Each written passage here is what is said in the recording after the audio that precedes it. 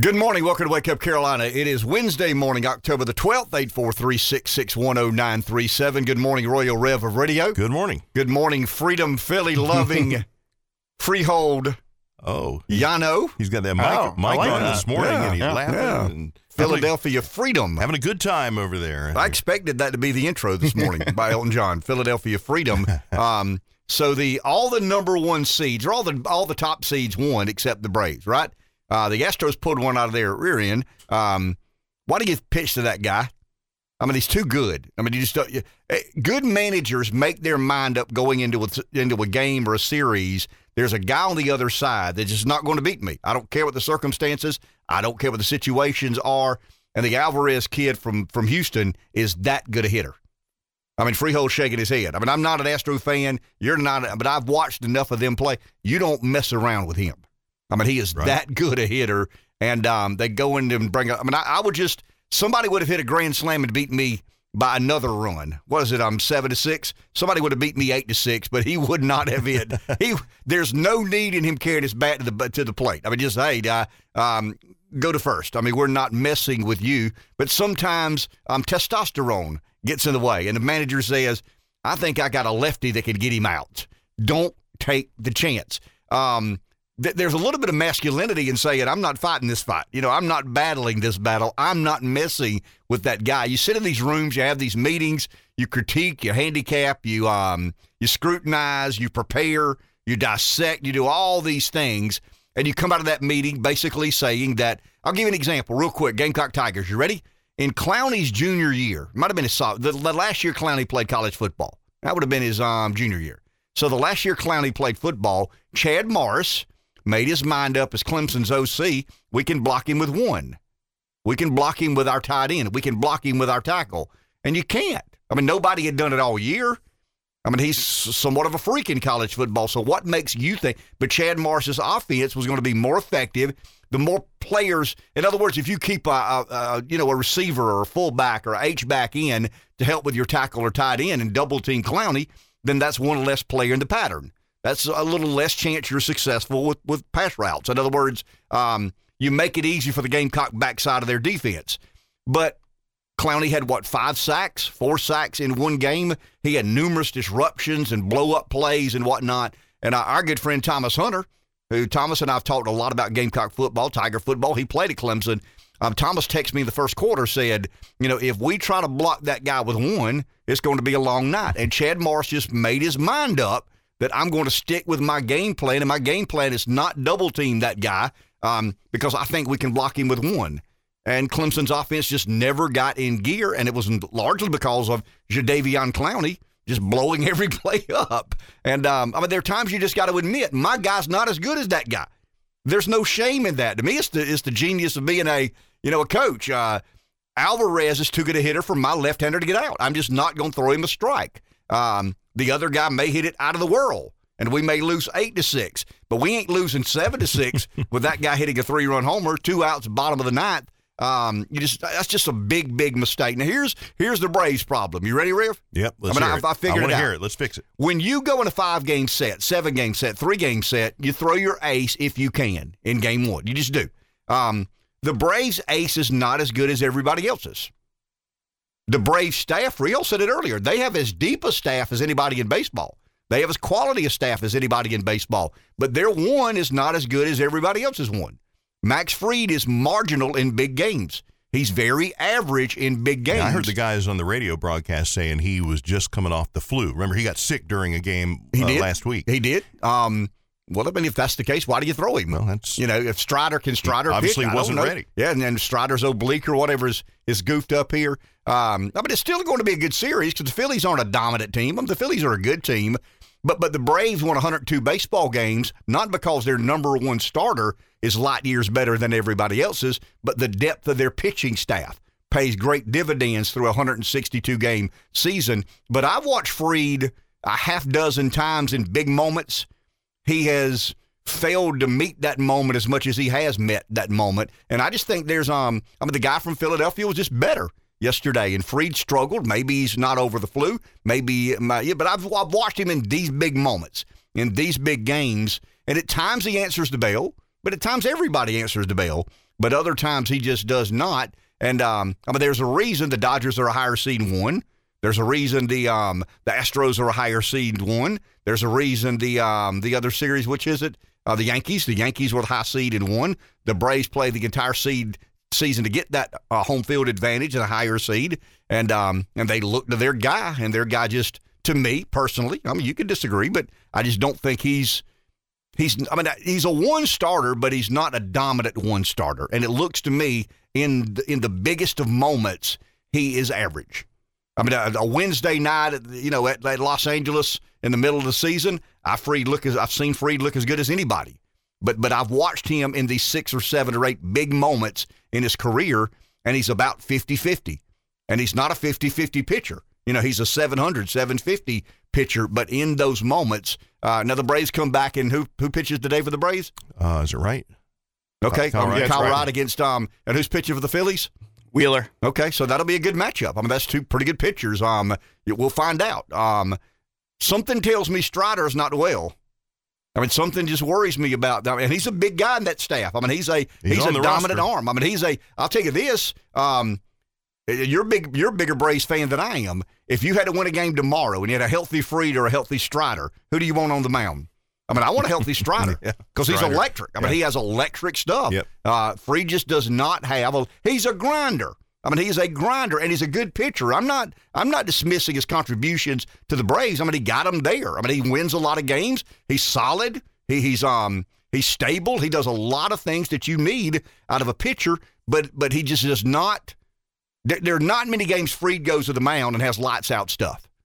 Strider goes to the mound about every other game, and he has lights out stuff. Now he may blow it, but we'll see. I mean, it'll be an interesting. It's kind of disappointing. The Braves played all year to get that advantage and to give up that advantage in one game. But congratulations to the Phillies. I mean, they came out of the gate swinging. I think they scored 2 runs in 3 of the first 4 innings. By that I mean 2 runs in the first, 2 in the second, 2 in the fourth, and that really puts the Braves behind the 8 ball. Now I figured the Braves would make a run. I really did, because I thought the Phillies bullpen has some issues. And if you could get to the bullpen, you could make a game of it. Olsen hits the 3-run homer to make it 7-6.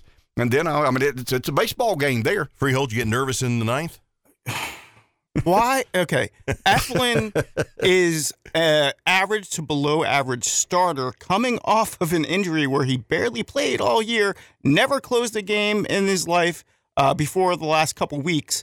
And we have a lights-out closer, Sir Anthony Dominguez. He's really good.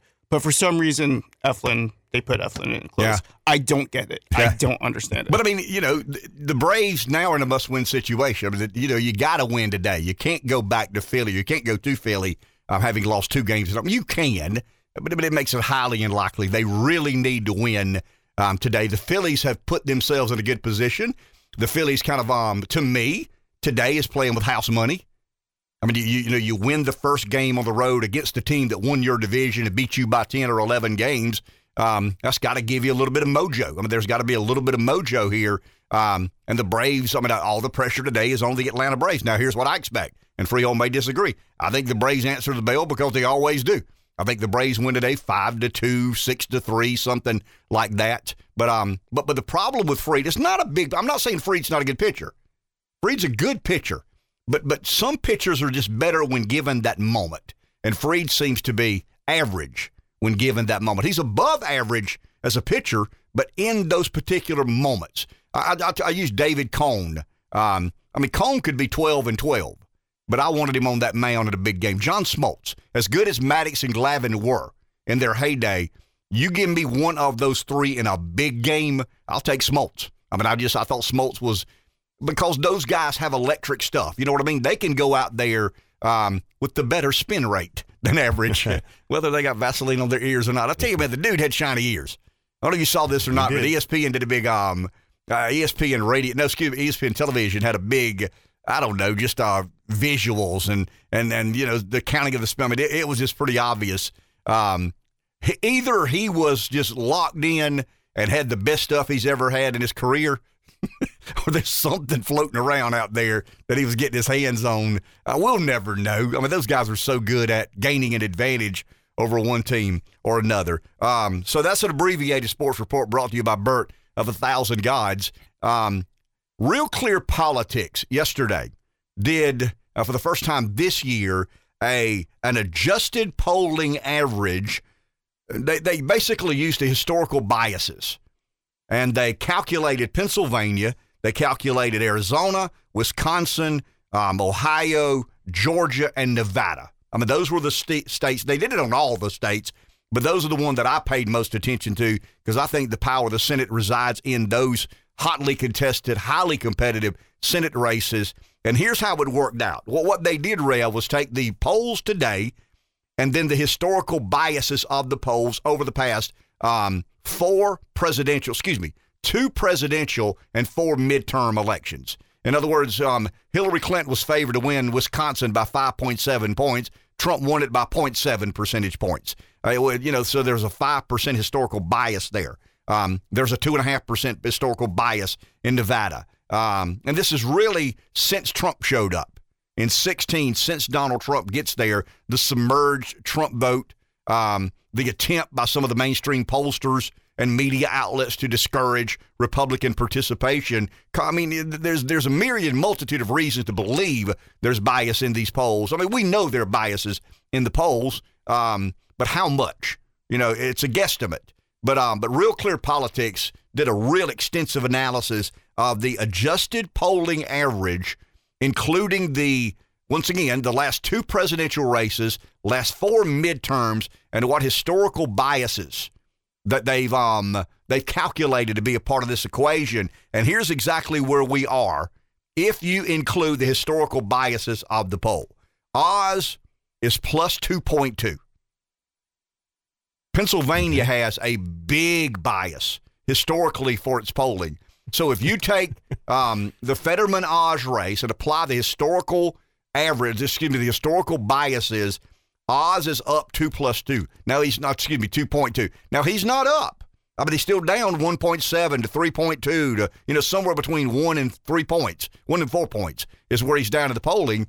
But once again, the polling doesn't include the historical biases. When you include that, Oz is plus 2.2, Masters in Arizona plus 1.7, Johnson in Wisconsin plus 3.3, Vance in Ohio plus 4.5, Laxalt in Nevada plus 1.1, Walker is still down 0.8 percentage points. There's not as much bias in the Georgia polls historically as there has been in Wisconsin. Pennsylvania's worse than anywhere. I mean, it's off the chart. As Robert said, if the next fair election we have in Philadelphia will be the first fair election that we've ever had in Philadelphia. So the historical biases really apply in Pennsylvania as a result, really and truly the metropolitan area of Pennsylvania. But there's just not a lot of case study that show Georgia polling has been that off. I mean, there's just not. It's pretty accurate, and it's there's a little bit, but not much. But there's a lot in some of these other states. So if you look, it almost seems like the any bias that was in the Georgia poll would have been kind of negated by what we think may have happened in Fulton County. And does it happen again? Right. There's never been an election. Influence. Well, but think about it. There's not been an election yet with these strict guidelines or guardrails of who can vote and who can't. No drop boxing, no unsolicited mail-in ballots. You can't put that in the bias because it's never happened before. Yep. I mean, when you say historical biases, I mean, that infers these things have happened in prior elections, and this has never happened. So, yeah, I mean, there's a reason to be optimistic about Georgia because we believe they've curtailed some of the drop boxing and some of the, transporting of ballots. We don't know that. I mean, we all suspect some of that may have happened. But you look at Pennsylvania, that's a hole for the Republicans. You look at Wisconsin, that's a hole for the Republicans. Vance would be a hole for the Republicans. And then you've got the Warnock-Walker race. That would be a hole for Warnock. If the polling with the historical biases plays out, Laxalt would be a flip and Masters is a flip. So those would be the two flips. Nevada would flip to the Republican. Arizona would flip to the Republican, and that would be good enough. I mean, that would be enough for the Republicans to have a 51, still not a Romney-proof margin, but the Republicans would be in the majority in the Senate. Now, how this plays out, I don't have any idea. I'm more optimistic about Walker in Georgia because of what we just discussed. I think they've done some things to slow Stacey Abrams and her machine down in Georgia. But once again, there is no historical reference point when it comes to that. Somebody's on the phone. And Romney proof, I mean, that is just.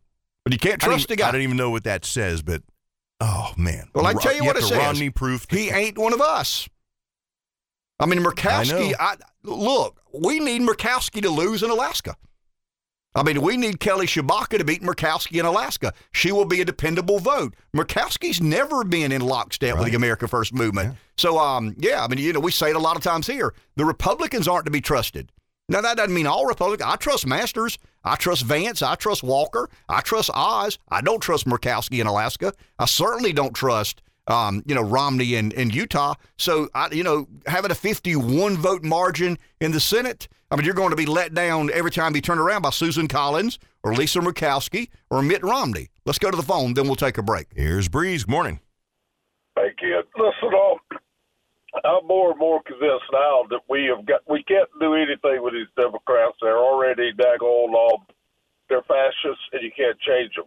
But we have got to hold local, state, federal, every politician. If you want to be a politician, we need to hold our Republicans accountable. We got to call them and we got to force them to fight. It gets me so bad.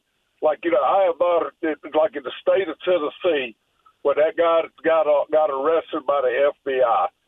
Every Republican in this country, every Republican in that state, our state, every Republican senator, everybody in the House ought to be in front of a TV camera talking to somebody, raising hell with the FBI for them being a bunch of brown shirt, brown shirt militia arm or whatever the hell you want to call it of the daggone Democrat Party. And you were talking yesterday about the interest rate.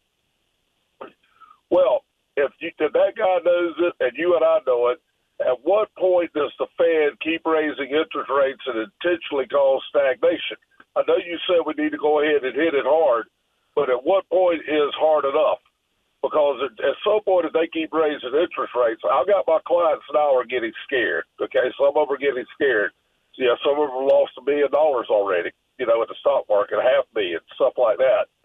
So at what point do they stop that? And then the next question is, at what point would the Fed intentionally be trying to cause too much harm, in other words? So, we got to look at all of those things. But the biggest thing that gets me, though, is that the Republicans need to fight at every turn. Your Ted Cruz's, your Kennedys, and all those guys that talk these games, McMaster, he ought to be raising hell for the people of Tennessee, just for no other reason to let us know he's a fighter. All of our local guys should be on raising hell about everything that goes on. Yeah, I know they represent the state of South Carolina, but if it can happen in Tennessee, if FBI agents can go to a person's house in Tennessee and arrest them with guns in front of the entire family, dress up like a bunch of daggone commandos because they sang daggone Christian hymns inside of an abortion clinic, yeah, you give them a ticket. But do you send the FBI that they can damn sure do it in Columbia, South Carolina? You better believe that. So McMaster, our local representatives better wake the hell up and start fighting. I'd rather fight him in Tennessee than fight him here, in other words. But fight him everywhere you got to fight him. And also, I'll tell you another thing I find ironic. We're being threatened with nuclear weapons. Joe Biden's talking about Armageddon. Well, who the hell sold the Russians the uranium to build the damn nuclear weapons, okay? We did. All right, fellas, y'all take it from there. Thank you, Breeze. Hold on. Thank you for the call. Let's take a break. I don't want to get too far behind. Got another call. We'll get there as soon as we get back on the other side. Breeze mentioned the Fed, the interest rate. I've got kind of a theory that I've come up with. It's inexact. It's mine, but I really believe we're getting close to finding out a question we've asked. How much inflated has the American economy become as a result of the kind of modern monetary theories that we've governed ourselves under? Monetary policy has been based on modern monetary theory. How inflated has that made the entire U.S. economy? Take a break. Back in a minute. I want to go back real quick to the Romney exception. In other words, if you have 51 in the Senate and only Mitt Romney, in other words, if Romney is the one senator that gets you to 51, you just can't trust the guy. I mean, if Murkowski, it's not just that we're trying to beat Democrats. The Republicans are simultaneously trying to purge their party of some of this old guard who just won't accept the newfound energy that has dominated Republican politics since Donald Trump shows up. I just wonder if you didn't call it Trumpism. I mean, if this movement had ever gotten where it is without the force that is Donald Trump, that would be so interesting to me, because there's something about Trump that Romney just finds unacceptable. There's something about Trump, Murkowski, and Susan Collins. What I'm arguing, Rev, is do they oppose the America First agenda, or do they oppose the messenger? You know, kind of the reason the America First agenda is so prevalent in American politics today. Don't know the answer to that, but I do know this. If the Republicans have control of the Senate by 51-49, and Mitt Romney's included in that, you may or may not have control depending on what day it is. Murkowski is the same thing. Looks to me like Shabaka's going to beat Murkowski in Alaska. I mean, it really does. Yeah, I mean, so there's hope. There's a lot of hope there. I mean, it seems to me that, once again, it's kind of a weird ranked voting system, but it seems to me that there are enough Republicans in Alaska that are fed up with Murkowski. I mean, she's going to get some crossover vote, obviously. She'll get Democrats in Alaska. There's just not a lot of Democrats in Alaska. So, yeah, I'm projecting that Murkowski gets beat in Alaska. Romney's not running. This would be very interesting. The two races that'll be most interesting in next election, the 24 cycle, is Manchin in West Virginia and Romney in Utah. Can Romney not be a real Republican and win in Utah again? And can Manchin, in a state that Trump, won overwhelmingly and has a plus 39 rating in West Virginia, can Manchin as a Democrat win that race again? There'll be some other interesting races, but those two will be very interesting. Romney in Utah and Manchin in West Virginia. Let's go to Tucker Carlson and his state mate in the Senate, Mike Lee, has the endorsement of 48 other senators are endorsing Mike Lee. The guy from Utah has not. In fact, he is helping Evan McMullin, who is running, I think, as an independent, but he's getting a lot of Democrat donations and Democrat. A lot of the data basing he's doing is from the Democrat Party. He's identifying Democrats in Utah to vote in the general despite not having a viable candidate. And we'll see how that plays out. But here's Mike Lee explaining to Tucker Carlson the situation with Mitt Romney. Aware of as well, and that is that some prominent Republicans in Washington actually don't want to win in November. It seems really important to you, maybe for the future of the country, but some of them are actively trying to lose. Mitt Romney is one of them. He is working against his fellow Utah Republican Senator Mike Lee in his re-election campaign. Seems like a big story, not getting a ton of coverage. Senator Mike Lee joins us tonight. Senator, thank you very much for coming on. So your race, which I haven't been really paying attention to, but I started reading about it. You were being painted as some sort of dangerous extremist, which I can say firsthand you are not.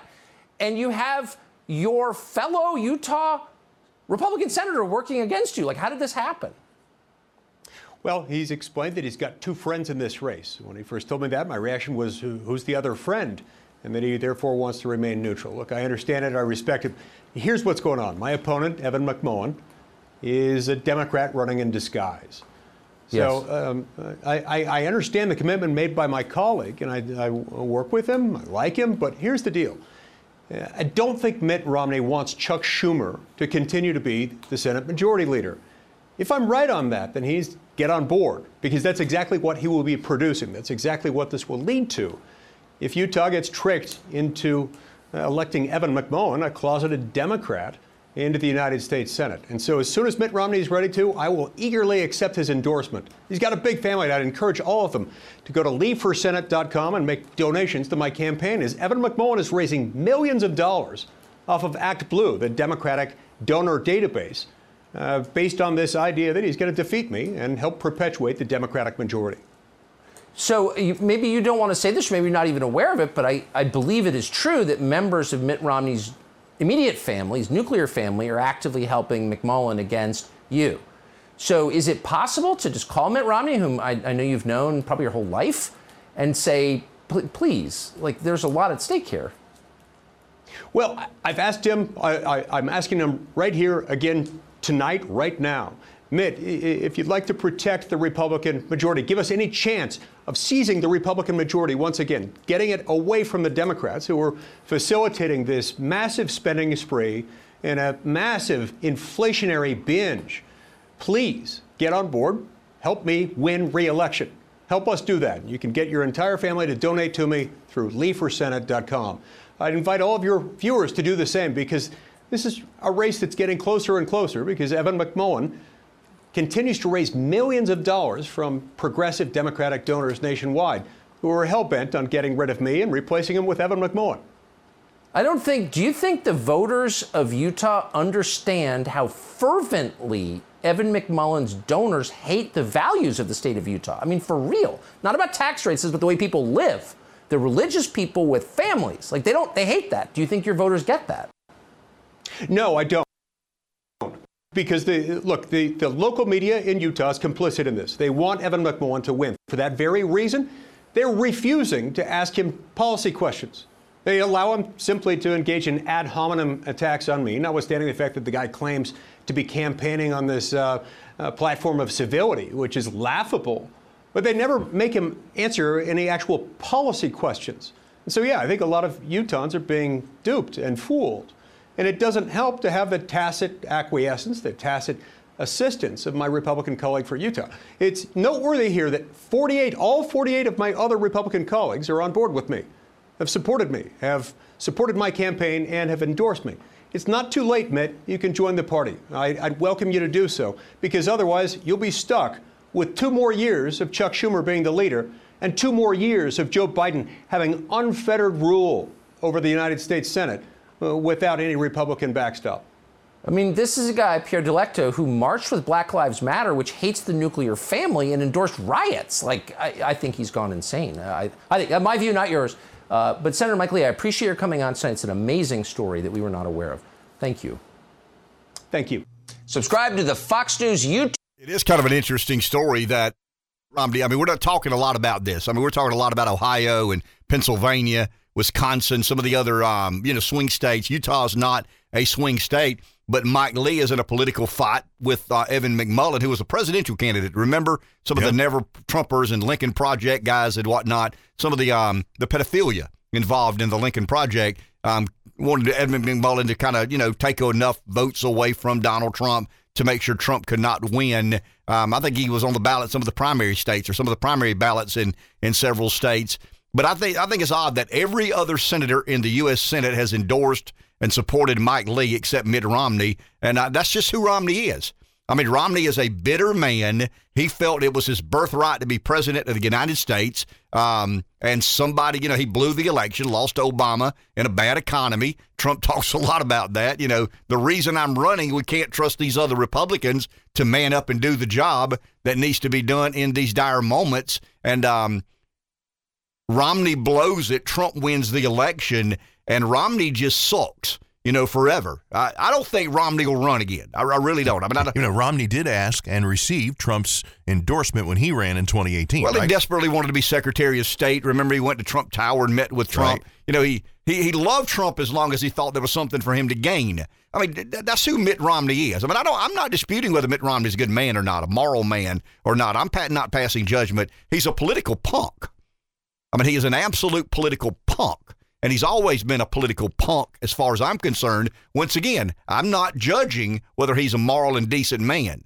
I'm talking about his political antics, and when one thing doesn't break his way, he tries to burn the entire house down, because he didn't get his way. To me, making up a word here, you ready? That's pretty punkish as far as I'm concerned. Let's go to the phone. Here is Williams in Orangeburg listening to WTQS. Hello, Williams.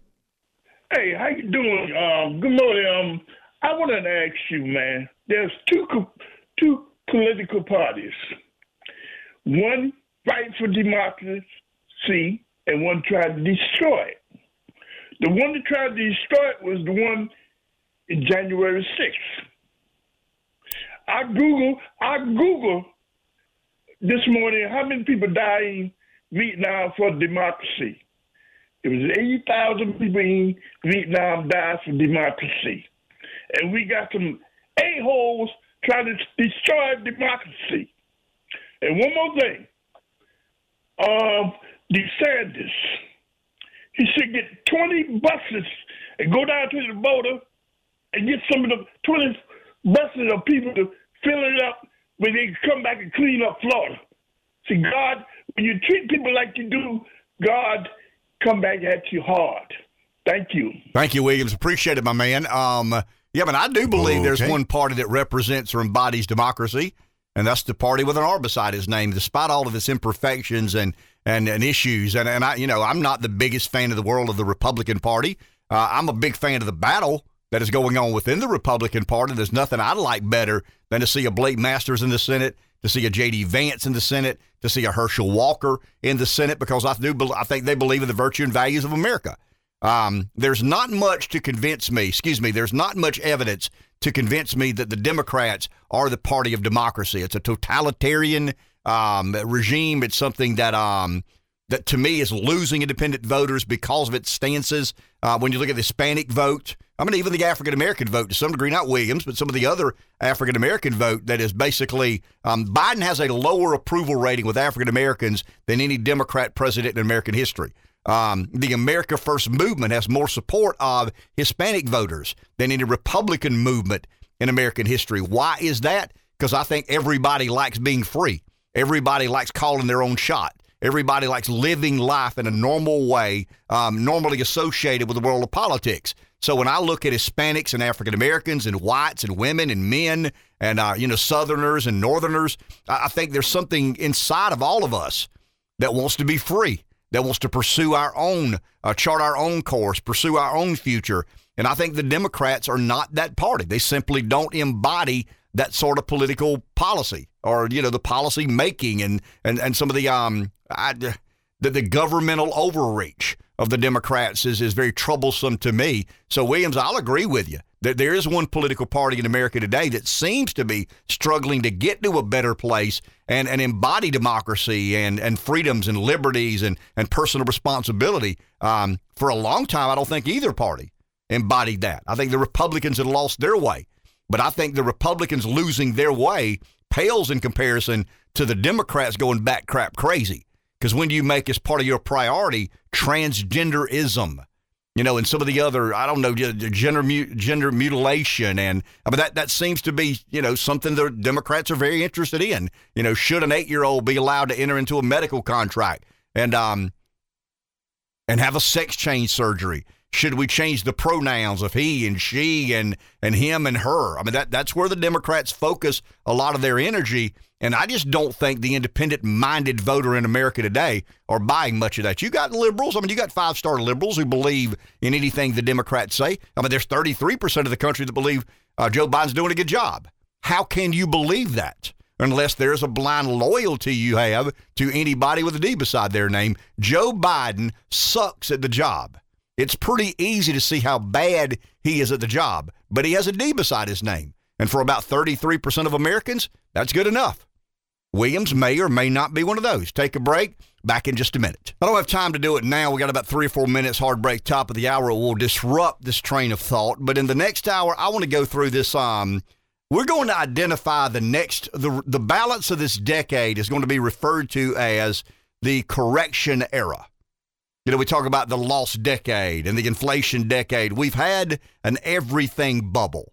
And we've had debates on this show for really and truly 3 or 4 or 5 years about what happens when, the roosters come home to roost, so to speak, and the Fed gains its senses or regains its senses and finds out what 0% interest rates and quantitative easing does to the realities of an economy. And it seems to me, I heard Jamie Dimon yesterday or the day before, 20%. Seems to me, because we've argued, how inflated is the economy? How inflated is Wall Street? How overvalued? That's Reggie's word. How overvalued is the market? I don't think anybody's known. I don't think we know yet. But I'm hearing a lot of numbers. And the number I hear is somewhere between 20 and 40. Not just the market, but the economy in general. 29% fewer mortgage applications.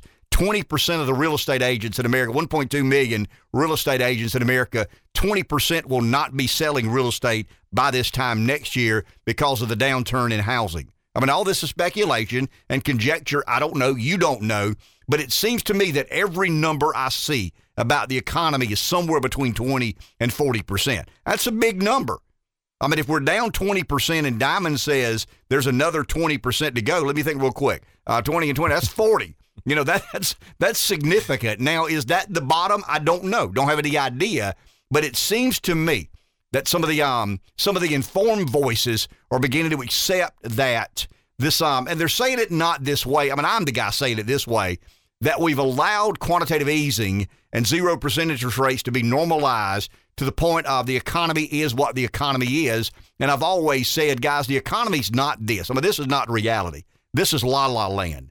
When the Fed gets that active in involving itself in the marketplace, you're going to have a bubble. What kind of bubble? An everything bubble. We've got a debt bubble. We've got an asset bubble. Well, I think we got a bubble in the market. We got a bubble in finance. I mean, I just think we have a bubble everywhere. I did see where the Fed worked with some of the central bankers around the world and injected emergency liquidity in the Switzerland economy. Why? Credit Suisse. Remember, we had this. We had Mohamed El-Arian yesterday. We had him for about 4 minutes. Not here in the studio, obviously, but he's a big shot. But he's one of the Allianz risk management experts and speculators and whatnot, one of their chief strategists. It was a CNBC interview, I think. And he's the guy that said, you know, we've got some pain. I mean, there's some pain headed our way. Here's the question. Would we rather rip the Band-Aid off and deal with it? Or would we rather, you know, pick at it a little bit here and pick at it a little bit there? Futures are up a little bit today because they believe some of the metrics that the Fed depends on to make its decisions are going to lead them down the road of not pressing the brake quite as hard as they are. I mean, I think there's a 75 basis point hike coming. I think that's cooked in the or baked into the cake, so to speak. What comes after that? Don't have any idea. Do we get to 5% Fed fund rate? Don't have any idea. But it seems to me the number that I'm hearing a lot of is 20 to 40%, 29% of this, 31% of that, 27% of this. And it's from folks who know a lot more than I do. Jamie Dimon, Mohamed El-Arian. Now, these guys have motivations, but they're not there to tell you the truth. Jamie Dimon does what? He looks after J.P. Morgan. So some of his narrative and commentary is going to be with J.P. Morgan in mind. El-Arian is similar to that. I mean, these guys are in the business, and they've got to make sure the business remains profitable. Take a break. Back in a minute. 843-661-0937 is our number. So I want to make sure I'm following you on this 20 to 40% thing. So Okay. you were saying that the numbers you're seeing related to the economy is that the economy may have been overblown 20 to 40%. Well, I think you agree with that. I mean, you would agree that quantitative easing and 0% interest rates are going to inflate an economy. It's going to juice up an economy to some. I mean, you're going to have more asset appreciation, more economic activity than you probably should have because of those monetary policies. Okay, so 20 to 40%, and you've kind of identified that things have been hit and they're down by about 20%. So we're good now.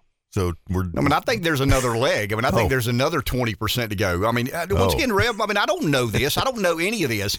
I probably read 30 or 40 articles a day. I mean, I don't read them all. Some are more interesting and some I thought were something and they're not, and I pass over those and go to something else.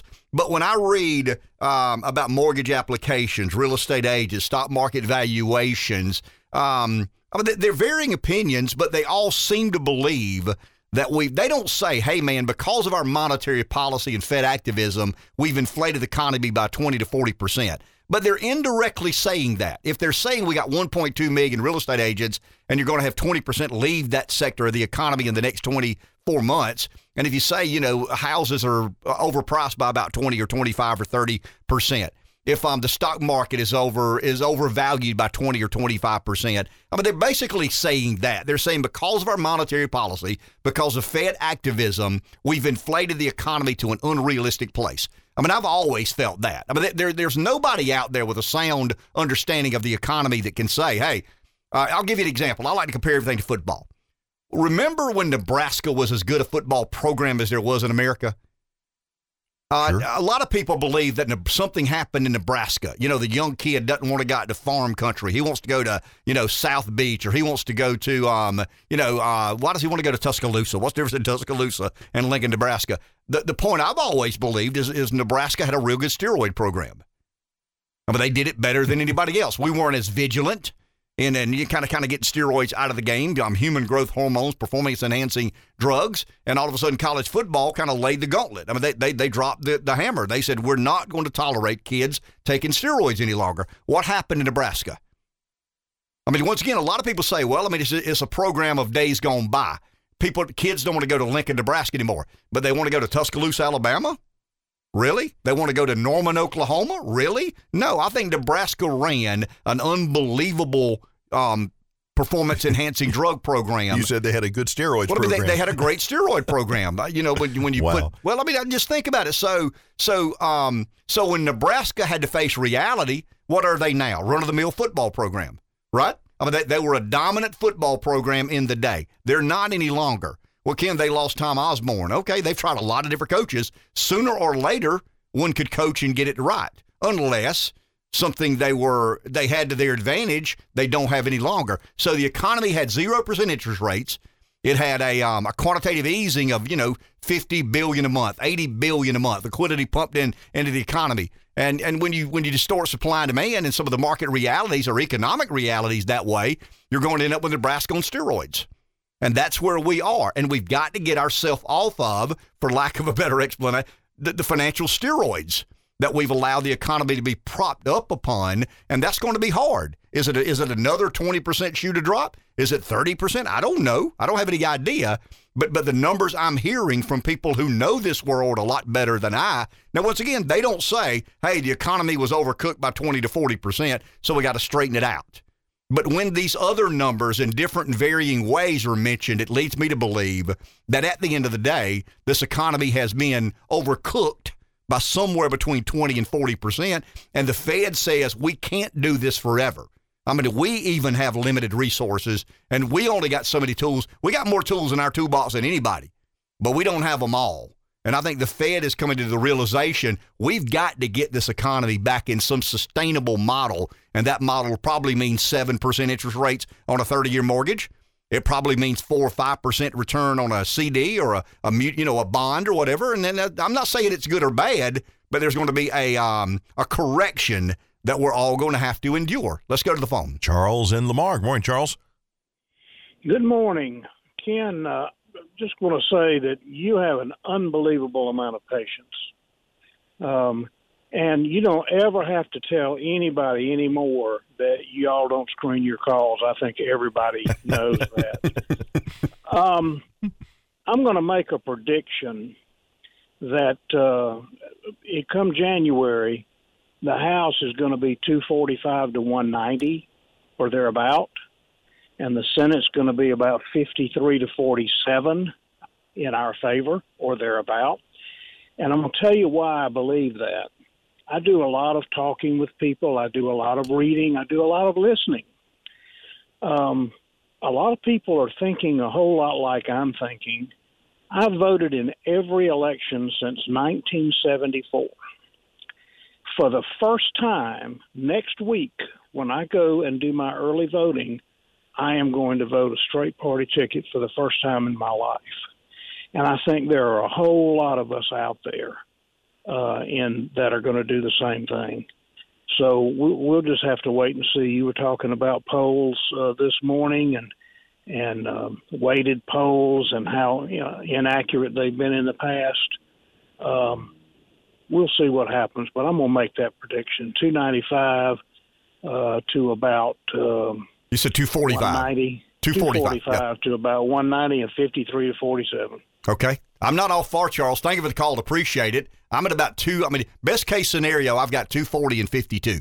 I wrote those numbers down a few weeks back, 240 and 52. If you look at the races that get you there, the Walker race gets you to 53. If Laxalt flips in Nevada and Masters flips in Arizona, and if Walker can flip in Georgia, that gets you to 53. And that's not out of the realm of possibility. That wouldn't be a crazy scenario. It would be an optimistic scenario. It would be a good day for the Republicans. But I think most people have the Republicans. I'm talking about the experts, for what it's worth. I mean, the experts have the Republicans north of 230 in the House. And here's kind of an interesting take. This is very interesting from 538. Give you a weird analysis. The 538 website has the the Democrats holding the Senate with a 68% chance. In other words, it's 68-32. But the Democrats only have about a 7 or 8 or 9% chance to have 51 seats.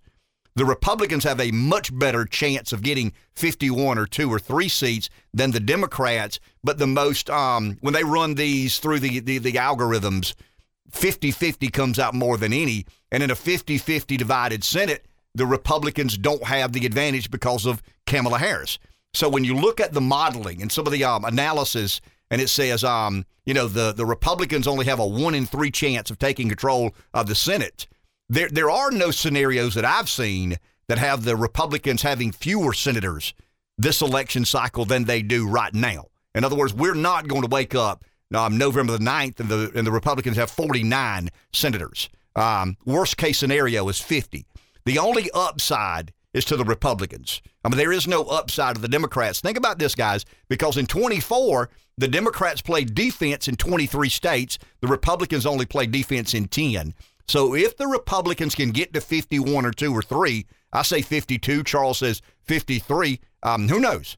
Then they have a much better chance of adding to that advantage in 2024. Trump's the wild card. I mean, if Trump's out there on the ticket, he drives a lot of energy his way and he drives a lot of energy the other way. I did see some encouraging polling news, if you're a Republican, yesterday, in that abortion is waning. I mean, Robert said it a couple of days back, abortion had its day, student debt had its day. This election is about inflation, the economy, and crime. And really and true to the majority of voters lump inflation and the economy kind of all in the same.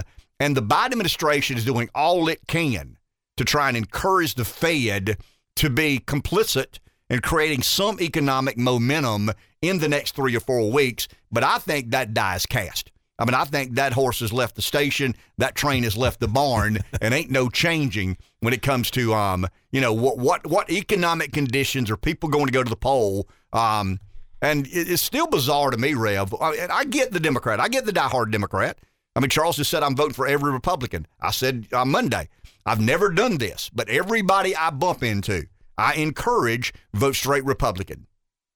But I don't normally do that. Do it this time. Vote straight Republican. A lot of folks come up to me and say, hey, man, what does this thing look like? Vote Republican. Vote Republican. Go, when you cast a ballot, do what the Democrats have historically done. Vote that straight party ticket. That's just the way we can ensure from the top to the bottom. And I'm talking about local races and some state races. We need more Republicans right now than we do Democrats. And I've never been that guy, but the Democrats have never made, as part of priority in campaign, transgenderism or gender mutilation or, whatever. I mean, it's a bizarre political party right now. And I think there's a reason Hispanics are falling out of favor, or the Democrats are falling out of favor with Hispanics and African Americans. And it's some of these cultural, social issues that most people find to be weird. People will try to understand the complexities of American politics. They do. I mean, a lot of people say, man, I understand it's complicated. I get it. I mean, I understand, we're a big old country. We're diverse. We got a lot of different opinions, a lot of different ethnicities and religions and races and beliefs. But I can't make heads or tails of this transgender agenda. I can't make heads or tails of this, this agenda that will allow an 8-year-old to go get some surgery to have their sex altered. Not kidding. I mean, I can't get there. I don't care if you're Hispanic, black, white, dumb, smart, tall, short, skinny, fat. I don't care. I mean, to me, the majority of us have sense enough to say, that's weird.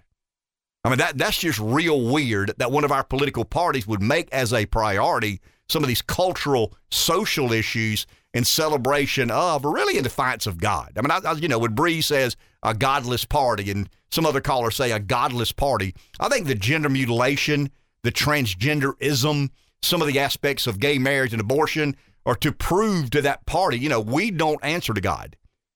We're not held accountable to God. I'm not saying they don't believe in God. I don't know who believes in God and who doesn't. I mean, I'm not here to judge what you believe and where your eternity will be spent. I mean, that's something you've got to say grace over in the best way you know how, as I do. But I think when you look at a political party that celebrates some of the oddities that the Democrats are celebrating or encouraging us to understand, to be patient with. I mean, I have no patience at all with transgenderism. I have no patience at all with a woman getting out swam by a man who now identifies as a woman. Stop telling me I need to have more patience about that. I'll have patience on marginal tax rates. I'll have patience on infrastructure spending. I'll have patience on education and how we can make it better. But I have zero patience with a party who believes that a man who now identifies as a woman has a right to compete in athletic events and just, beat their brains out under those terms. I mean, I'm not going to have any patience with a political party who celebrates an 8-year-old being allowed to go get or enter into a medical contract to have their sex changed. I mean, I don't know anybody Hispanic, black, white, that with a sane mind finds that not to be weird. I'm not saying you got to be offended by it or got to be, turned off by it, but you got to admit that it's very odd. It's very weird that a political party would make as a priority some of those concepts. Let's go to the phone. Joe in Hartsville. Morning, Joe. Morning, guys. I'm living proof y'all don't screen phone calls. Because I hear the inflection when you say, oh, okay. But I think the American people are tired of being lied to. I mean, these people stand up and flat out lie to you. You remember a couple of weeks ago, months ago or so, Biden stood up in front of the American people and said, the railroad strike has been averted. We worked 20 hours and got an agreement. Well, that was a lie. They're not even going to vote on that thing until after the election. And you got two unions that said, up yours. So it's all a lie. And they talking about this morning on the news, they're going to punish Saudi Arabia. Now think about that. He goes to Saudi Arabia. He's trying to deal with Iran, give them billions of dollars, and let them get a nuclear weapon, who is a mortal enemy of Saudi Arabia. And Iran is providing weapons and drones to Russia that we're putting money into Ukraine, but yet we're going to give money to Iran. And people are looking at this going, you people are nuts. So I'm still sticking with my thing of over 50 seats in the House and at least 3 or 4 in the Senate. So we'll see what happens, but I think the American people are starting to wake up. But yeah, I know for a fact y'all don't screen calls because you let me ramble sometimes. And I know I shouldn't. Y'all have a good day. Thank you, Joe. Appreciate it. It's a call-in show. I mean, it's a back and forth. It's a give and take. It's a conversation we have with a group of listeners. And all opinions are welcome. And all opinions are welcomed. And we're going to continue that. To me, and I like to say this, it is the last bastion of independent thought. I mean, this is the only place I know as a media outlet or a informational medium that you can discuss issues that people disagree about. CNN does not have much of that. I told you the Sunday morning shows historically have allowed, a point counterpoint, a view and a counter view. Your opinion, my opinion. We argue about it for 10 or 15 minutes, and the American public decide who made the most sense. Not anymore. Some of the power panels, some of the all-star blue ribbon panel committees are now a reporter from the New York Times and a reporter from the Washington Post and a host of an NPR show. And the White House reporter from ABC News, that's a monolith. I mean, you're not going to get vigorous debate and sincere political discourse out of those people. I mean, the person from the Times and Post and NPR and ABC News, they're going to all pretty much see the world the exact same way. Let's take a break. We'll be back in just a few moments. 843-661-0937 is our number. Let's go to the phone. A couple of callers are there. Here's Paul in the PD. Good morning, Paul. Hey, good morning, y'all. I kind of wanted to talk about the governor's race in South Carolina. So just the background, I'm mid-20s. I voted Republican all my life, but I saw an ad the other day for Joe Cunningham, and kind of the main topics he was talking about really sparked my interest. And I guess I'd never really felt like I would vote for a Democrat before, but main highlights was, legalized sports betting in South Carolina. I grew up on a horse farm, and that kind of ran the Camden area, Aiken area big time. He recognized that we were 50th in the state of infrastructure, 48th on education. I have a young child. That's a big importance to me.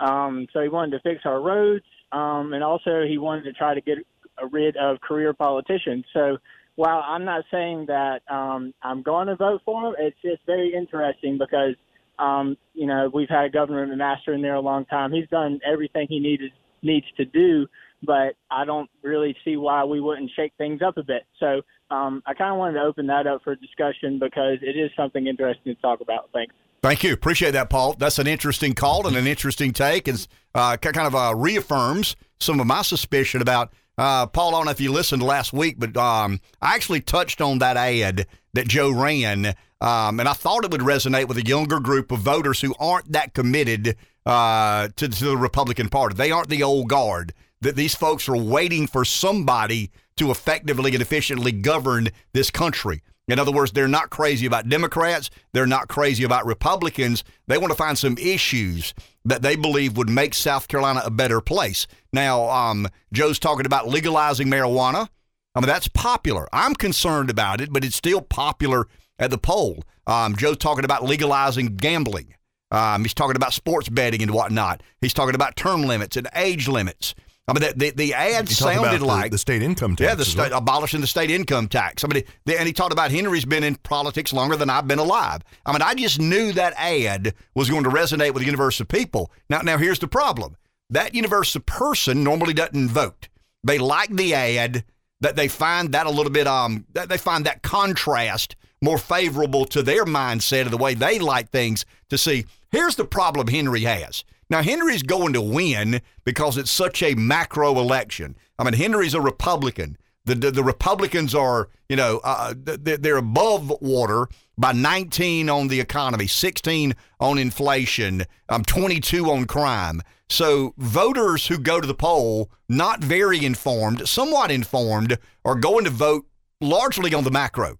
I mean, it's, you got single issue voters. You got voters about betting. You got voters about gambling. You got voters about abortion. You got voters about whatever. I mean, there are some niche voters out there who make as a priority something that the general public does not. But the majority of this election is going to be about crime, inflation, and the economy.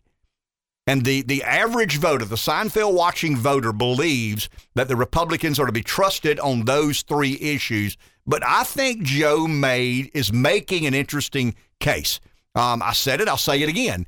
Despite the macro, I believe that the governor's race in South Carolina will be closer than the other constitutional officers outside of maybe Ellen Weaver's race as superintendent of education, because the education cartel will align the industry that is education is going to vote overwhelmingly and motivate others to vote overwhelmingly in favor of the model that has failed the children but enriched some of the leadership. So, I think it's a very provocative and interesting ad, and I think it's the best hand he can play as a Democrat, statewide candidate running for office in South Carolina, to talk about the things that even Republicans and independent-minded voters are talking about. But you notice Joe didn't say anything about crime, nothing about inflation, nothing about the economy. Why? Because he's associated with Joe Biden. Robert said it Monday. Every vote for a Republican is going to be a vote against the Biden agenda, whether it's a county council seat in Florence, a city council seat in Sumter, a mayor's race in Orangeburg. That trickles down. We talk about trickle-down economics. That's trickle-down politics, and that's the macro.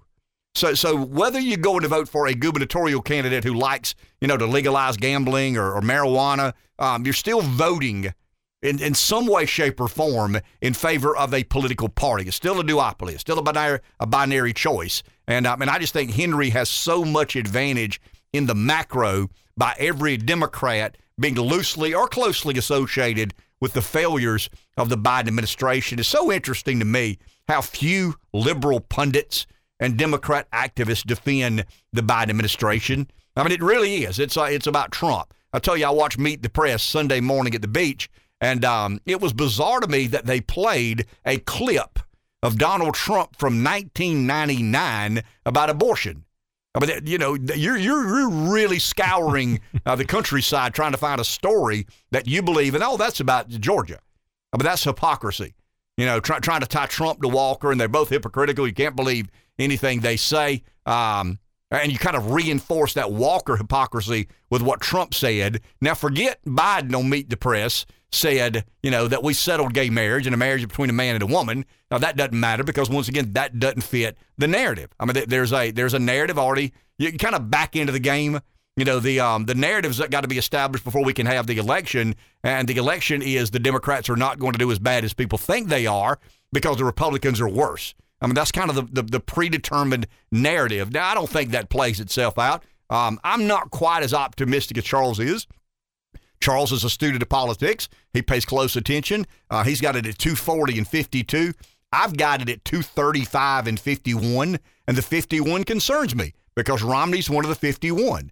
Now, Murkowski may not be one of the 51, and that's a good day for the America First movement. If Kelly Tshibaka, you know, wins in Alaska, that's one more America Firster, you know, as a member of the U.S. Senate, which is a big deal. That's a 6-year term, so there's some time to build upon that. But yeah, if we got a 51 advantage and the 51st is Mitt Romney, I mean, imagine the ego of Mitt Romney kind of crossing paths with the reality of how important he could be in that Senate. That's why I want a Romney-proof majority.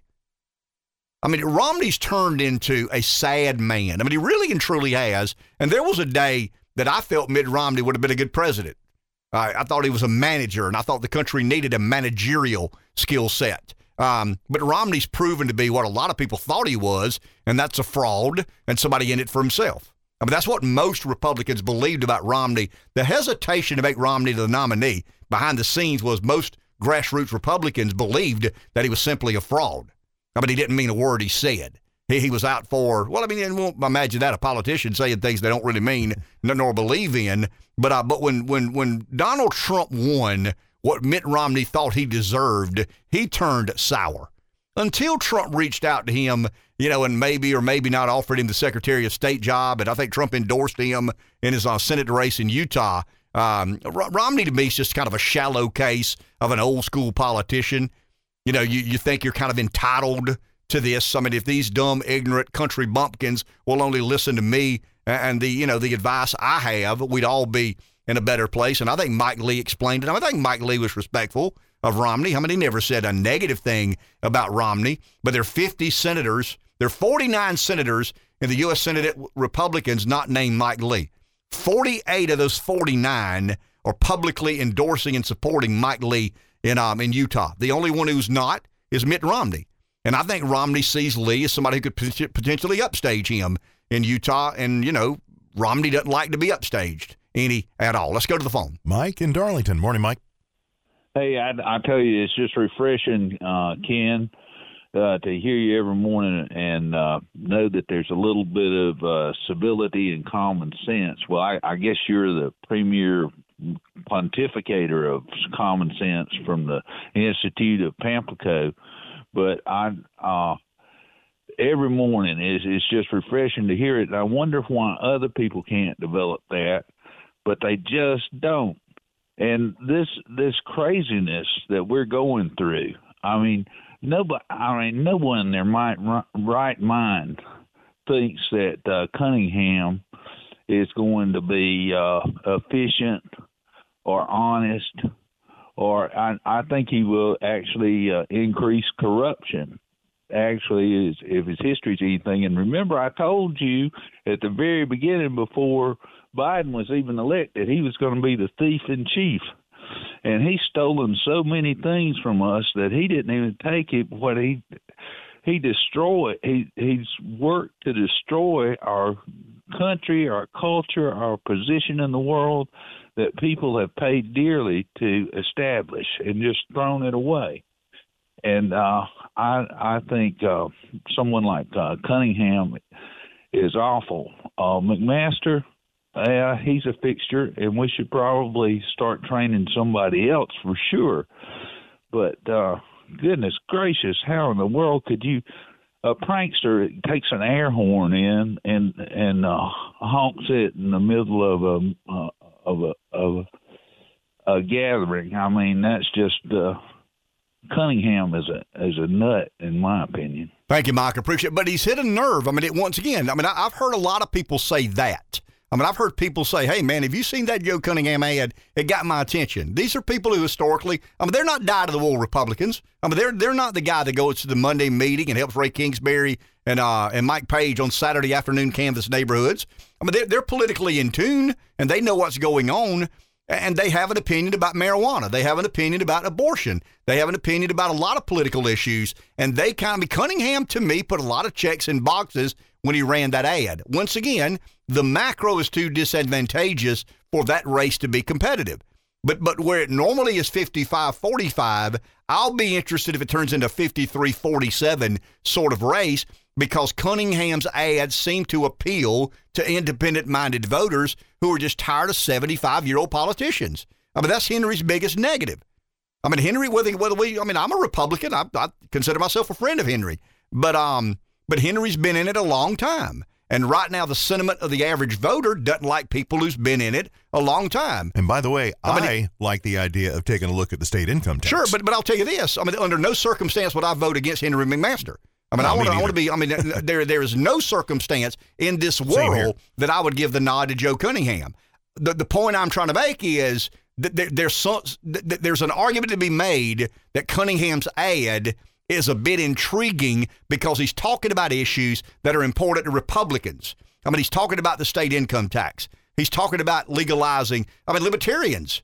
We talked a lot about libertarians last week. What do libertarians believe in? Live and let live. You smoke your weed and I won't. You gamble on football and I won't. That's kind of, so it kind of resonates with a universe of voters who Cunningham has to make inroads with. There aren't enough Democrats in South Carolina to win a statewide race. I know that firsthand. When I won the Republican primary in 2010, I knew that I was going to be lieutenant governor. There was a 95% chance that I was going to be lieutenant governor, as flawed a candidate as I was, as bad a candidate as I was. Once I won the primary, I knew I was going to win the general. It was a formality to some degree. We like to make you believe it could be hotly contested, but under no circumstances can a Democrat win statewide in South Carolina right now. The only scenario that could happen is the education cartel spending a lot of money convincing independents that Republicans are scary on public education. That's kind of the hand they play there. But Henry's going to win, and I want Henry to win. But there is a little bit of me that says, man, we need younger people. We need people who have not been in there as long as Henry has. And I think Joe Cunningham is playing he's playing his hand the best he can. And whoever is giving Joe advice on that ad and those points, I think gave him good and sound advice. Let's go to the phone. Larry in the PD. Morning, Larry.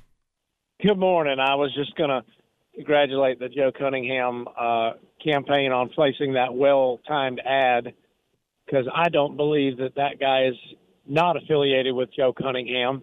I think he just made a good phone call and then called his buddy and said, hey, boss, I did it. But we can pretend that whatever, I guess we'll assume we think that happens from time to time here, Larry. We've discussed that behind the scenes. It's the risk you run. It's the risk you run. But, here's the thing. With ideas like gambling and with ideas like legalization of marijuana, this is where I look at it. The libertarians want to say, well, they're only hurting themselves. So why do we want to get involved? If somebody wants to gamble their life savings away, if somebody wants to smoke their life away, and that all sounds really good until I say, yeah, but what about when it's 5,000 people and they all live in your town? Then who's hurt? And the thing that I always say is with these cultural issues is whose life is being ruined right now because they can't gamble on sports in South Carolina? Whose life is in a shambles? Who can't feed their kids? Who can't make it to church on time because they can't gamble on sports? Whose life is being ruined because they can't smoke weed today? Whose life is literally going to be blown apart because they can't smoke weed? Nobody. But now, take the other side of those two issues. Why would you ever vote for that? I don't care about state revenue. I don't care about taxes being lower if it's going to destroy people. And I don't mean a lot of people. I don't think I should vote for something that's going to just absolutely destroy, even if it were a dozen people. Why would I vote for that? You can't let these issues blind you to, oh, well, they're only hurting themselves. It's not true. When a guy loses his job because he's gambled his life away and he's totally depressed and his wife kicks him out and he can't show up to work on time, you and I are going to subsidize his life. When somebody loses everything they've got to drugs, we're going to subsidize them. We're going to pay their health care. We're going to pay their income. We're going to buy their food. We're going to do all of that. Why would you ever vote for that stuff? I understand that it's a personal choice, but it is a personal choice that in a lot of cases leads to destruction. We are a society that comes together to institute a government to say there are just some things we're not going to allow because they're no good for us. Put the Bible aside, put everything else aside. It's just not good for us. And we need to realize that it's okay to say that. And we don't have to be held hostage by this libertarian idea of live and let live. We governments do not live and let live. And we get to decide what kind of society we have. Thank you, Larry. Appreciate it, my man. Good to hear from Larry this morning. We've had this debate for about a week about libertarians. You know, Larry and I text, I hope he doesn't mind me saying this, Larry and I text over the weekend maybe, and he said something very appropriate. He said, I've referred to myself as a libertarian-leaning Republican, but I'm not a libertarian. I do have a lot of libertarian beliefs. I don't act on all those beliefs. I try to balance my belief of live and let live with what the responsibilities and system of government. I can only do so much with governing the country, right? Governing the state, governing the county, governing the community. I have a hand in that as a voter, office holder, activist, donor, whatever. There are a lot of us who take different roles in respect to that. But because I have these feelings and compulsions doesn't mean I vote according. I've got to balance the way I feel about marijuana, the way I feel about gambling. Personally, I would vote against marijuana and for gambling. I don't think gambling is as dangerous as marijuana. But personally, I can't take that and that alone and go to the ballot box. I've got to take that in consult with a lot of other feelings and emotions and beliefs I have. And libertarians want you to just simply vote on this live and let live bias. Once again, there's a difference in a libertarian and a Republican who has libertarian feelings and emotions. I was raised by a small businessman. If he taught me, it was all about, the government's out to get me. The government's out to get me. So, that was entrenched, ingrained upon me, and that's a part of my DNA. That is very deep in my belief system. But when I go to the poll and vote for whether or not we should legalize gambling or marijuana, I can't just take that libertarian bias. I've got to take that libertarian bias and kind of hash it out with these other responsibilities I have. As a voter, what is the role of government? Is government to keep man and woman safe? Yeah, but I think there is absolutely a responsibility that we have in a civil society of government organizing in a way that we don't hurt ourselves and we don't hurt our fellow man. That's kind of a deep argument, but a very important one. Take a break. Back in a minute. I got a couple of other news items I want to get to before the show ends. We've actually got an interview with Jim Messina.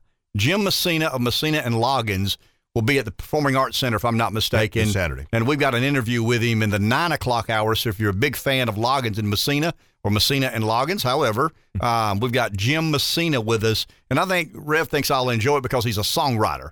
He's one of these guys who takes a lot of pride in his lyrics. And, serious thinkers like yours truly are not as impressed by the safety dance as Rev is. We're more inclined. Wrong with the safety dance. Yeah, there's a lot wrong with the safety dance. But I want to get to some of this.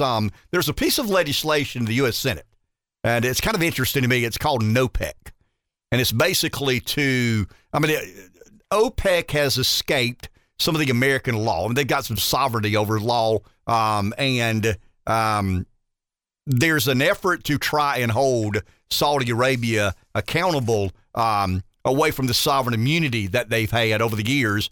And I just don't know how you expect Saudi Arabia to pay any attention to what the American lawmakers say or not in regards to how much oil they can produce or not. They need about $79 a barrel to pay their bills. I mean, their economy is fully predicated upon the cost of oil, and the Organization of the Petroleum Exporting Countries, which is OPEC. I mean, it's kind of a cartel. They do what they choose to do, and, you accept it or not. That's your problem. The issue with NOPEC, and we'll get to Russell Fry in a second because I want to get his opinion on this. So the issue with NOPEC, which is the bill, is the biggest lobbying on behalf of NOPEC is the American Petroleum Institute because they want oil to stay expensive. It's in their best interest.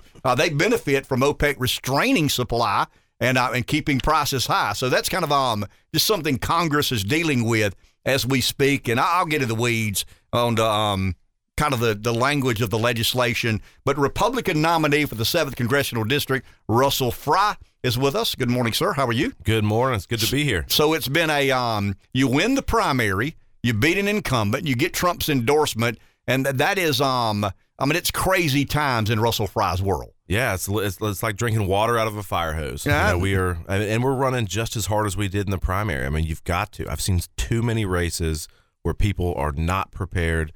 They come in, they think they got it in the bag, and they lose. And if we're serious about retaking this majority and reclaiming America, then I have to work just as hard as somebody in a swing district. And Russell, my concern would be, and you and I have talked a little bit about this, beating Tom Rice was something the Trump orbit was motivated by. I mean, you were their guy. You're the guy that has a chance to beat Rice. We can't beat Rice and forget there's a Democrat out there waiting to be beat as well. In other words, the job is not finished. Is that something that concerns you? I think so. Yeah, the job's not finished. I mean, that was halftime, the primary. Now we're on. We're squeezing toward the end, and we just got to make sure that we finish that job. I mean, the choice I think for our country is very clear. We've got two paths. You can continue the leftward lurch that we've gone on with the Joe Biden, Nancy Pelosi agenda, or we can come back to what actually works and puts people to work and works for the country. And that's kind of the America First agenda that we ushered in a golden era, I think, as you've called it, of American politics for the American worker, for the American family. We need to return to that. Russell, when you look at your own race and your situation juxtaposed with some of the others around the country, what do you see? I mean, I'm sure you're talking to members of Congress, you're talking to candidates in other places who did win as America First candidates. But what is the landscape like? I mean, all I know is what the polls tell me. I mean, I don't talk to anybody in Arizona. I don't talk to anybody in Ohio. I don't talk to anybody in North Carolina. I would imagine that you are in consult with some of these folks. What is the overriding narrative of the Republicans taking over either one chamber or both of Congress? Listen, I think it boils down to the economy. The Democrats. This is a referendum on the Democratic leadership coming out of Washington, D.C. And so here we go. Let's talk about what they've been able to screw up in the last 2 years, right? You've got inflation at a 41-year high. You've got gas prices that have doubled. You've got people who can no longer afford things that they once did. You've got the average PD family, Grand Strand family, paying an extra $5,000 to $8,000 a year in increased costs. That's Joe Biden's America. And so I'm hearing from that, Democrats want to distract right now and create all this narrative about everything else but their record, right? But they're not talking about the things that the American people are talking about. And I think that's why I'm even having Democrats come up to me and say, I am done. I am done with the Democratic Party. Look at where we are. I'm voting Republican this year. What do you say to the voter who's disenchanted with the binary choice? They obviously don't like the Democrats, but they're bothered that the Republicans have not held up their end of the bargain. In other words, if you've got a liberal party, you got to have an equal and opposite force to represent the interests of the other half of Americans. And a lot of Republican voters, and I think this is what led to Trump and led to your election, to be honest, right, is fed up with kind of the status quo. We use words like establishment and elitism and whatnot. But what do you tell the Republican voters in anticipation of this new era of Republican politics? Look at some of the characters and candidates that are running. I mean, we have a great slate of people who are running for Congress, who are running for the Senate. They're different. We were on Fox Radio the other day, and they said this is kind of the Republicans are the fun party. I mean, look at the stale stuff that's coming out of the Democrat establishment, but Republicans are good on their message. They're good at spreading the conservative movement. They're flawed, but they're a little bit of fun. And you know what? I think that's what we need. We need to get back to the basics. And so if you don't show up, well, then we know what happens. Look at Georgia 2 years ago. People didn't show up. They were frustrated. They were mad. And we lost 2 Senate seats, right? We've got to show up. And we can't just show up on Election Day. We've got to show up before then and make sure that we're pulling Republicans across the finish line in tight races in the PD, in the Grand Strand, and really everywhere that you can go. You've got to do that, because the term, in my opinion, the term moderate Democrat really doesn't exist anymore. Russell, as much as the media tries, and they try mighty hard, and they're successful and effective in some ways, to shift the debate, to try and make us believe it's about student debt, or it's about abortion, or it's about these other ancillary issues, this contest, this political contest all over the country, will come down to crime, inflation, and the economy. What do the Republican Party intend to do, or what does the Republican Party intend to do to address crime, to address inflation and the economic matters? I think the House Republicans put out a commitment to America a couple weeks ago. I think that outlines a very excellent blueprint on where we need to go from a congressional standpoint. You've got to do things. You've got to secure the border. You've got to tackle inflation. You've got to reduce deficit spending, eliminate debt. I mean, these are all things that conservatives get behind all the time, but really the American people get behind. I mean, it is amazing how many people are talking about these things. And you're right. The media tries to distort and distract from what is actually going on. But you look at what's coming out of Washington right now. We were up there a couple of weeks ago, and instead of dealing with these big issues, they're changing every government form to include 26 different genders, right? I mean, this is kind of the silly nonsense coming out of Washington, D.C., where Rome is burning and they're not doing anything. What is the priority for you as the representative from this district? I mean, I don't want to say it's all about Florence and Myrtle Beach, or Myrtle Beach and Florence. I mean, there are a lot of rural areas impacted by policy in this district. There's been a migration of employment and opportunity from the rural areas into other places. But what does Russell Fry hope to accomplish for his congressional district specifically? A congressman can do a lot, right? But let's measure expectations here too. Not just on me, but just in general. No congressman or senator can wave their wand and make something happen, right? But you can be the glue that holds things together, that puts people in the same room, that drives that so that we're all rowing in the same direction. So, for me personally, I've got state connections. I work incredibly well with the Florence delegation. I serve with these folks. I know people on local government levels, and you know what? Sometimes that takes that federal, state, and local approach in really synthesizing this. I mean, I was looking at a map yesterday, and it was infuriating because it was all these companies from other countries that had a footprint in South Carolina. And so you can see obvious clusters when you look at the map on where these companies tend to exist. And they tend to exist in the upstate, in the Midlands, and the Low Country, right? And so you look at our area, our region, and we've got some, right? There's several that are here, and we appreciate them being here. But we're underserved from an economic development standpoint. How do we bolster that? And you talk about small towns a lot. The best shot in the arm to a small town is to put a big business near there where people can work, and they're not forced to leave because there's no opportunities. We've got to get back to that. We've got to be that voice, that advocate.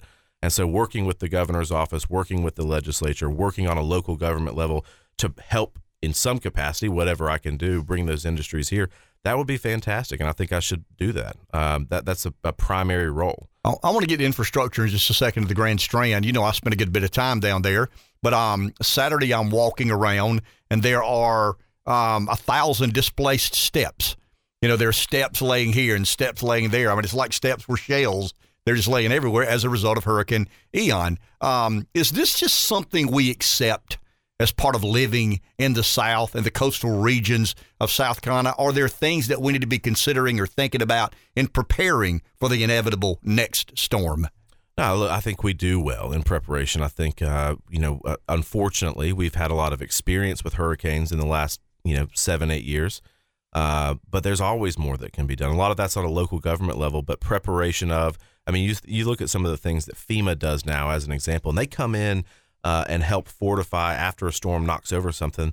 They fortify it for the next storm. So they kind of enhance the building of whatever they're doing so that you don't have that damage. And we've got to be prepared. I mean, there's low-lying areas in the PD and the Grand Strand that people, are prone to flooding. We need to be cognizant of that moving forward because these storms exist. I mean, we remember Hurricane Florence well. I mean, it pummeled us. It hurt people here. Farms were destroyed, homes were destroyed. So being prepared is what we need to do. How important is beach renourishment? I think it's good. I mean, it protects property, right? So property for people.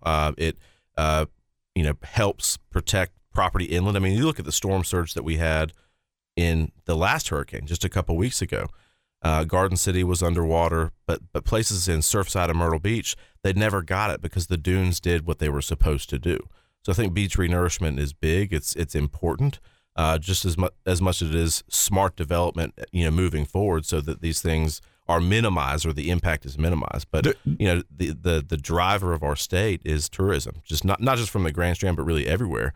So I think it's always incumbent to make sure that we're enhancing that and preserving that as best as possible. Is it fair to argue that a big challenge facing you as a member of Congress will be accepting the reality that Myrtle Beach and the Grand Strand, and I'm talking about from Little River all the way to, let's say, Georgetown, that's not just a tourism destination any longer. That's a very desirable place for people to live. Right. So instead of having a summer of 1 million or so people, it is a urban area now. I mean, it's a densely populated or somewhat densely populated coastal community.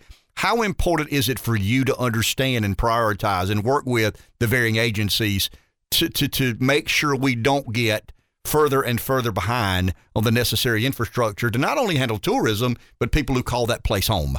Right. I think that's big. And we see, with growth is great opportunities, but it also brings challenges. We see this. I think a lot of communities that are growing see that where it's hard to keep up, right? The infrastructure is lagging behind. So that's got to be big. That's a priority. I hear that really everywhere in the district is infrastructure is very important. You look at some of the quality of our roads and what we've got, going on around the district, whether it's rural or urban. And really there's a gut punch to everybody because they're driving over these potholes every single day. So a congressman, the primary role is mostly local and state on dealing with the roads, but can a congressman help? Absolutely.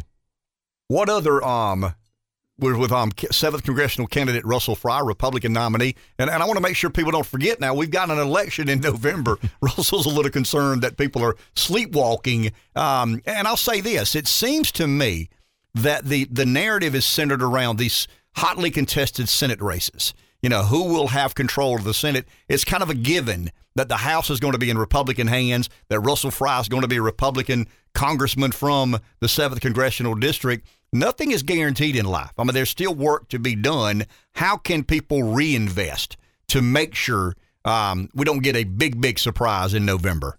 Look, get engaged in the fight. I mean, we need people, candidates that are running for local office need people. Whatever you feel comfortable with, your social media, your grassroots efforts, look, go donate to candidates. I mean, it helps a lot to be able to put signs in people's yards and be able to do things, engage in the process. And so it takes money to do that. So candidates need your help. I certainly need your help in that regard. But, look, don't take this for granted. Nothing is guaranteed. I mean, how many times we've seen this?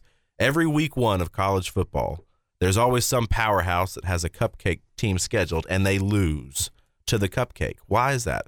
Because they didn't do the fundamentals previously leading up to the game. So don't think that this is a cupcake election, because it's not. It's not a gimme. It's not guaranteed just because it should happen. How alive is the Trump movement? I mean, we've not heard a lot from the former president, but how alive? I mean, I'm thinking about Blake Masters and J.D. Vance and Dr. Oz and Herschel Walker and yourself. How alive is that movement and how intense is the energy? The energy is great. So we were just with the president in Wilmington a couple weeks ago. He was in good spirits, good health. He was punchy on stage, and he still packs out a crowd. People want to see him. They want to return to that. They're frustrated. And when you talk to the American people, and really, I mean, people travel from all over to his rally just to see his rallies. I mean, you've got thousands and thousands. There's never been a movement like it, and there probably won't be for a long time. So, that energy, that populism, that focus on the American worker, that's so critical. And so we need to, we need to harness that. We need to advocate for that. And I think that's what people expect of their leaders is listen to us. It's not just the big corporations, they're important too, but it's the average working family. And what people are frustrated about is that no one's listening to them. There's a gut punch that's happening right now to the American worker that we haven't seen in a very long time. Okay, last question. If someone out there listening wants to help, wants to support, wants to volunteer, wants to make a contribution, give us some information that they can attain or get their hands on to help you be successful in any way they possibly can. Yeah, listen, everything is through our website, russellfrysc.com. We're on social media, Russell Fry SC. We're on Instagram, Twitter, Facebook, Truth, you name it. But get engaged. I mean, it's that important, not just for me, but just for anybody who's running. Let's go get this job done. If we're serious about it, we need to go do that. And the more people we have engaged in the process, the more people who are participating, who are donating, who are door knocking, who are calling, the better chance that we have, not only for this district, but really every district. Let's go take this thing back. You're not sleepwalking, and you don't want them to sleepwalk as well. Absolutely. Not Good a deal. chance. Good deal. Good to see you. Good to see you guys. Russell Fry, Thank 7th Republican candidate, 7th Congressional District, Trump-endorsed Republican candidate. We'll take a break. We'll be back in just a few moments. 843-661-0937, our number. Let's go to the phone. Someone's there. Here's Jim in Florence. Morning, Jim. Hey, good morning, guys. So, Ken, Joe Cunningham I went back and watched that ad on YouTube, and he did mention crime as taking a shot at Henry. But I think we need to get something incredibly straight, that in South Carolina, no success is because of the governor, and no failure is the fault of the governor. The General Assembly is to blame for everything in this state to the nth degree, even at your very local levels. And one of those biggest things they're to blame for is crime. I mean, that just solely rests at the hands of the General Assembly. Now, Cunningham is either a liar or he's an idiot, because he says he will do a lot of things that he can't do with the stroke of a pen. Now, I'm not necessarily enamored with Henry, but obviously a Democrat's kind of a hard no. And libertarians, they're like a 21-year-old college senior with this idealistic view of the world. But, the Libertarian Party, they set out to defend these social media platforms that are constantly censoring them and kicking them off. They set out to protect corporations that are making them poorer. And the whole libertarian platform is something that can only exist when people do what they're supposed to do. And it can also, from a government point of view, it can only exist when everybody else is a libertarian. But when you exist in worlds with China on a global scale, and when you exist on a local scale with other states that are doing things to draw in businesses and corporations to hire people, you have to do things to incentivize those businesses to come to you instead of the other states. So inherently, you cannot be libertarian. I think about what you talked about with your time on county council and attracting these businesses. But thank you, Ken. Thank you, Jim. Appreciate it. But is there a deal to be cut with libertarians? I mean, if libertarians in other words, if Republicans seeking office are losing about 3% of the vote based on the loyalty to libertarian candidates, is there a deal we can cut? I mean, when you go as a libertarian to vote for a libertarian candidate, it's a protest vote. I mean, you know what it is. I don't like either party. I mean, people feel empowered when they say loudly and proudly, I don't like either of the parties, so I'm voting in protest. Well, that's a dumb vote. I mean, it just is. I'm sorry. It may be a principled vote, but it's a real dumb vote, because every vote you cast in the name of a libertarian candidate, 90% of those votes would have gone to the Republican. So you're giving a half vote, at least, well, probably a little less than a half vote, to the Democrat. I mean, if you're a libertarian in Pennsylvania and you don't vote for Dr. Oz, you're voting a half vote for Fetterman. Is there a deal to be made? Once again, I think Larry said it better than I. I am a libertarian-leaning Republican. I'm not a libertarian. I have a lot of libertarian beliefs and biases. I don't like regulation. I don't like prohibition. I don't like, being told where to stand and what to do and how to do it. I mean, most of us don't like that. So to some degree, don't all Republicans have a libertarian bias about it? I mean, some are far more in tune with a libertarian inner soul, so to speak. But I mean, by the nature of being a Republican, isn't it understandable that a certain percentage of Republicans would probably be libertarians? Limited government. Yeah, limited government, lower taxes, less involvement, deregulation. I would think those things line up. I don't like a lot of regulation. I don't like a lot of organization of government. I'd rather have fewer bureaucracies with fewer bureaucrats. I think the world would be a better place. But that's not the world we live in. We live in a very, government has a kind of a two-party system, whether we like it or not. And I can remember in my life being so discouraged by the Republicans that I felt like I needed to support the Libertarian. But supporting the Libertarian today in some of these swing states, I'll say this. There's got to be a lot of people vote Libertarian for Henry McMaster to lose the governor's race.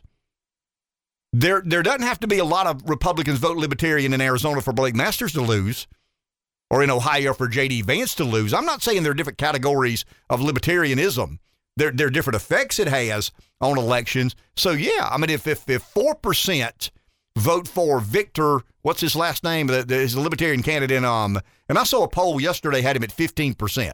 I mean, there's no way in the world the libertarian candidate gets 15%, but it had Masters down 9%. Well, I mean, if the Libertarian gets 15%, Masters probably will lose by 9%. That ain't happening, but that's the argument the pollster's trying to make. And I just think we got to figure out a way, because we're so closely divided. We're so equally divided in our country. And I understand the Jeff argument. Jeff talked about Jill Stein and, the Green Party. The Green Party candidate got 1.5 million votes. The Libertarian candidate got 4.5 million votes. There's a 3 million vote difference there. How many more votes would Donald Trump have needed to get to be reelected president in 2020? Far less than 3 million, I can assure you that. And 90% of that 3 million go to the Republican. Once again, I'm not talking about the Libertarians. I mean, we've identified the difference in the number of votes. There were 3 million more votes for the Libertarian than there were for the Green Party candidate. So if 90% of those votes go for the Libertarian, Donald Trump gets reelected in some of these hotly contested swing states, and we don't have. I mean, maybe we have the Fed doing what it's doing. Maybe we have, inflation and crime and economic matters that discourage the American electorate. I mean, maybe that's the case, but we'll never know, because once again, Biden won under certain circumstances. I mean, weird circumstances during a pandemic anyway. Combine that with the realities of the Libertarian Party, and I went to Reason.com. If I want to know what, I'll tell you this. I mean, if you're out there listening and you'd like to know where I get my research from, if I want to know what libertarians are thinking, I go to Reason, REASON.com. Here's their free minds and free markets. I'll read you. You ready? Education freedom wins big in Arizona. Putin may have panicked. Putin, have you panicked? You can survive a nuclear exchange. Biden chips away at Trump's deregulatory legacy with a new gig worker rule. Gavin Newsom vetoed California crypto regulations. I mean, you'll find the word regulation on the cover page of their website. Regulation, prohibition, regulation. I mean, it's all about, what the government is trying to do. And Republicans don't like that. But Republicans need to understand, Libertarians need to understand that Republicans aren't your enemy. I mean, they're your exit ramp. Libertarians are not going to win elections. They may eventually. I mean, this party may thrive and prosper, and enough people get frustrated with the duopoly that they choose to, vote Libertarian more and more and more and more. But right now, the biggest friend the Democrats have is a Libertarian voter in Arizona, a Libertarian voter in Ohio, a Libertarian voter in Pennsylvania. I would actually, if I were running the campaigns, I probably should have asked Haley this on Monday. If I were running the campaigns, you know where I'm getting ready to go. If I were running the campaign of Dr. Oz, I'd make a plea to the Libertarian voter in Pennsylvania. If I were Blake Masters, I'd make a plea to the Libertarian candidate the Libertarian voters in Arizona. I would make a plea. I mean, every state that is so hotly contested, and we know the Senate's going to be close. We know it's going to be real iffy and dicey about who controls the Senate. Why does it matter so much, Ken? They're not going to override a Biden veto. No, but Biden has nothing to do with who the Senate investigates or not. Can we investigate why the FBI went to Facebook and said, hey, alter your algorithms and suppress this story? I think I explained that fairly well yesterday. I mean, I do a lousy job at times of explaining some of these things. Well, once again, when Zuckerberg appeared on Joe Rogan's podcast, he didn't say we went to the FBI and told them that we had this this information about Hunter Biden's laptop. I mean, that would be bothersome. I mean, that would be troubling, but that's not alarming. I mean, that's not really surprising. So a Silicon Valley billionaire went to the FBI trying to figure out whether he could or could not, under some of the rules and guidelines, suppress a story by altering his algorithms. That's not the way it played out. The FBI went to Zuckerberg, went to Facebook, and said, there's this information, we need you to suppress it. I mean, that is the FBI actively involving itself in an election. Do we know that to be true? No, we don't know it to be true. Why? Because we've never investigated. Why haven't we investigated? Because the Democrats are in charge of the House and Senate. So, yeah, I mean, policy, you'd love to have a supermajority to override a Biden veto on some economic matter. We don't. Probably never will. But you can have the majority chairing a committee that finds out whether or not the FBI did what Zuckerberg said they did. What happened in the 2020 presidential election? I mean, some say we've investigated. I argue, no, we haven't. We've made conclusions. We've had courts decide not to hear a case, but we've not had a full-fledged investigation about what happened in the 2020 election. Why? Because Democrats have been chairing the committees. If the Republicans get in charge, they have investigative authority, and they can explore any avenue they choose. Now, once again, I'm all about an eye for an eye, a tooth for a tooth, but I would not in any way, shape, or form disallow the minority leader. If the Democrats in the minority and they wanted these three people to sit on that committee, I would absolutely allow whomever the minority leader decided they wanted as their representative to be on it's a sham. Well, I mean, Either sure, way. it's a sham. It's a witch hunt. You're right. So I don't, as much as I'd like, I mean, I'm all about fighting fire with fire. And if you throw a punch, I'm throwing one back. But I would not return the favor when it comes to Pelosi doing what has never been done in American history, disallowing a minority leader from appointing on their committee as their representatives who they choose. No, we get to not only choose who we want to represent the majority, we also get to choose who we want to represent the minority. That, my friends, is a complete and total sham/witch hunt. Let's go to the phone. Here's Jeff in Florence. Hello, Jeff. Hey, good morning. Hey, Jeff. Hey, just want to ask you a couple quick facts. Just if you know the answer. Well, if you're going to ask me facts, they're not questions now.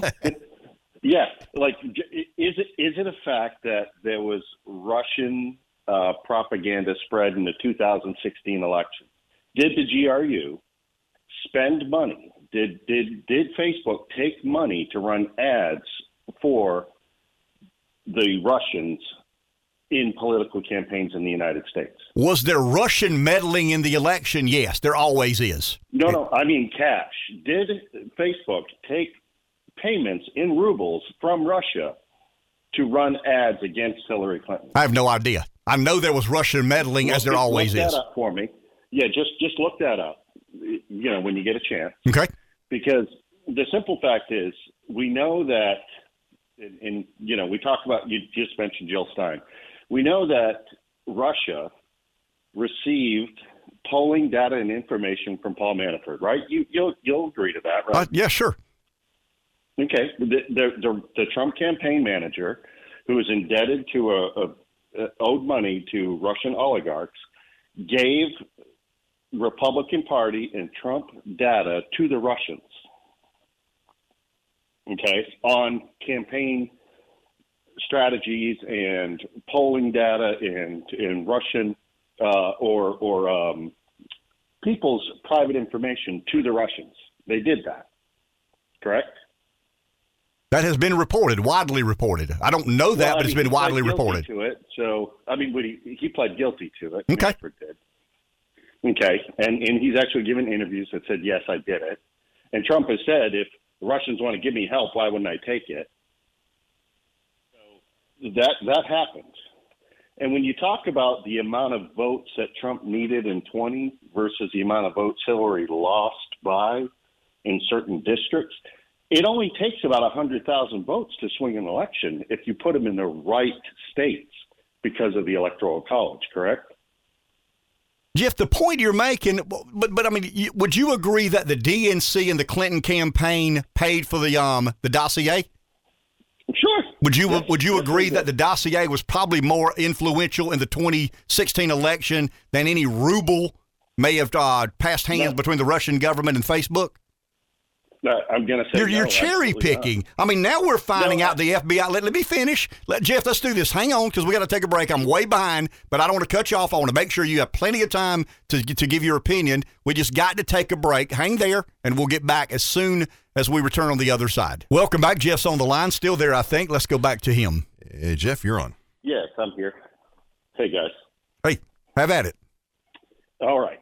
So, I'm just trying to point out to you a couple things, right?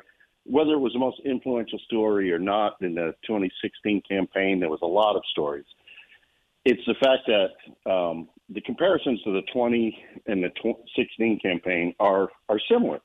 And we need to be vigilant with social media and foreign influence. Would you? That's my point here. I'll agree with that. I'll agree with that. And Facebook admitted. I mean, if you go back to Senator Franking, I think that was in 17 or 18. I mean, when he had somebody from Facebook appear before a committee, I mean, they admit they missed it. I mean, they said that we should have never allowed those rubles to be exchanged for political advertising. I mean, Facebook admitted that in front of a Senate committee. Yeah, and so that was the canary in the coal mine, right? This is how they're going to mess with us. And when I say us, I mean Republicans and Democrats. At some points, foreign entities are going to want Democrats to lose or They want us all to lose. Can we agree to that? We can agree to that.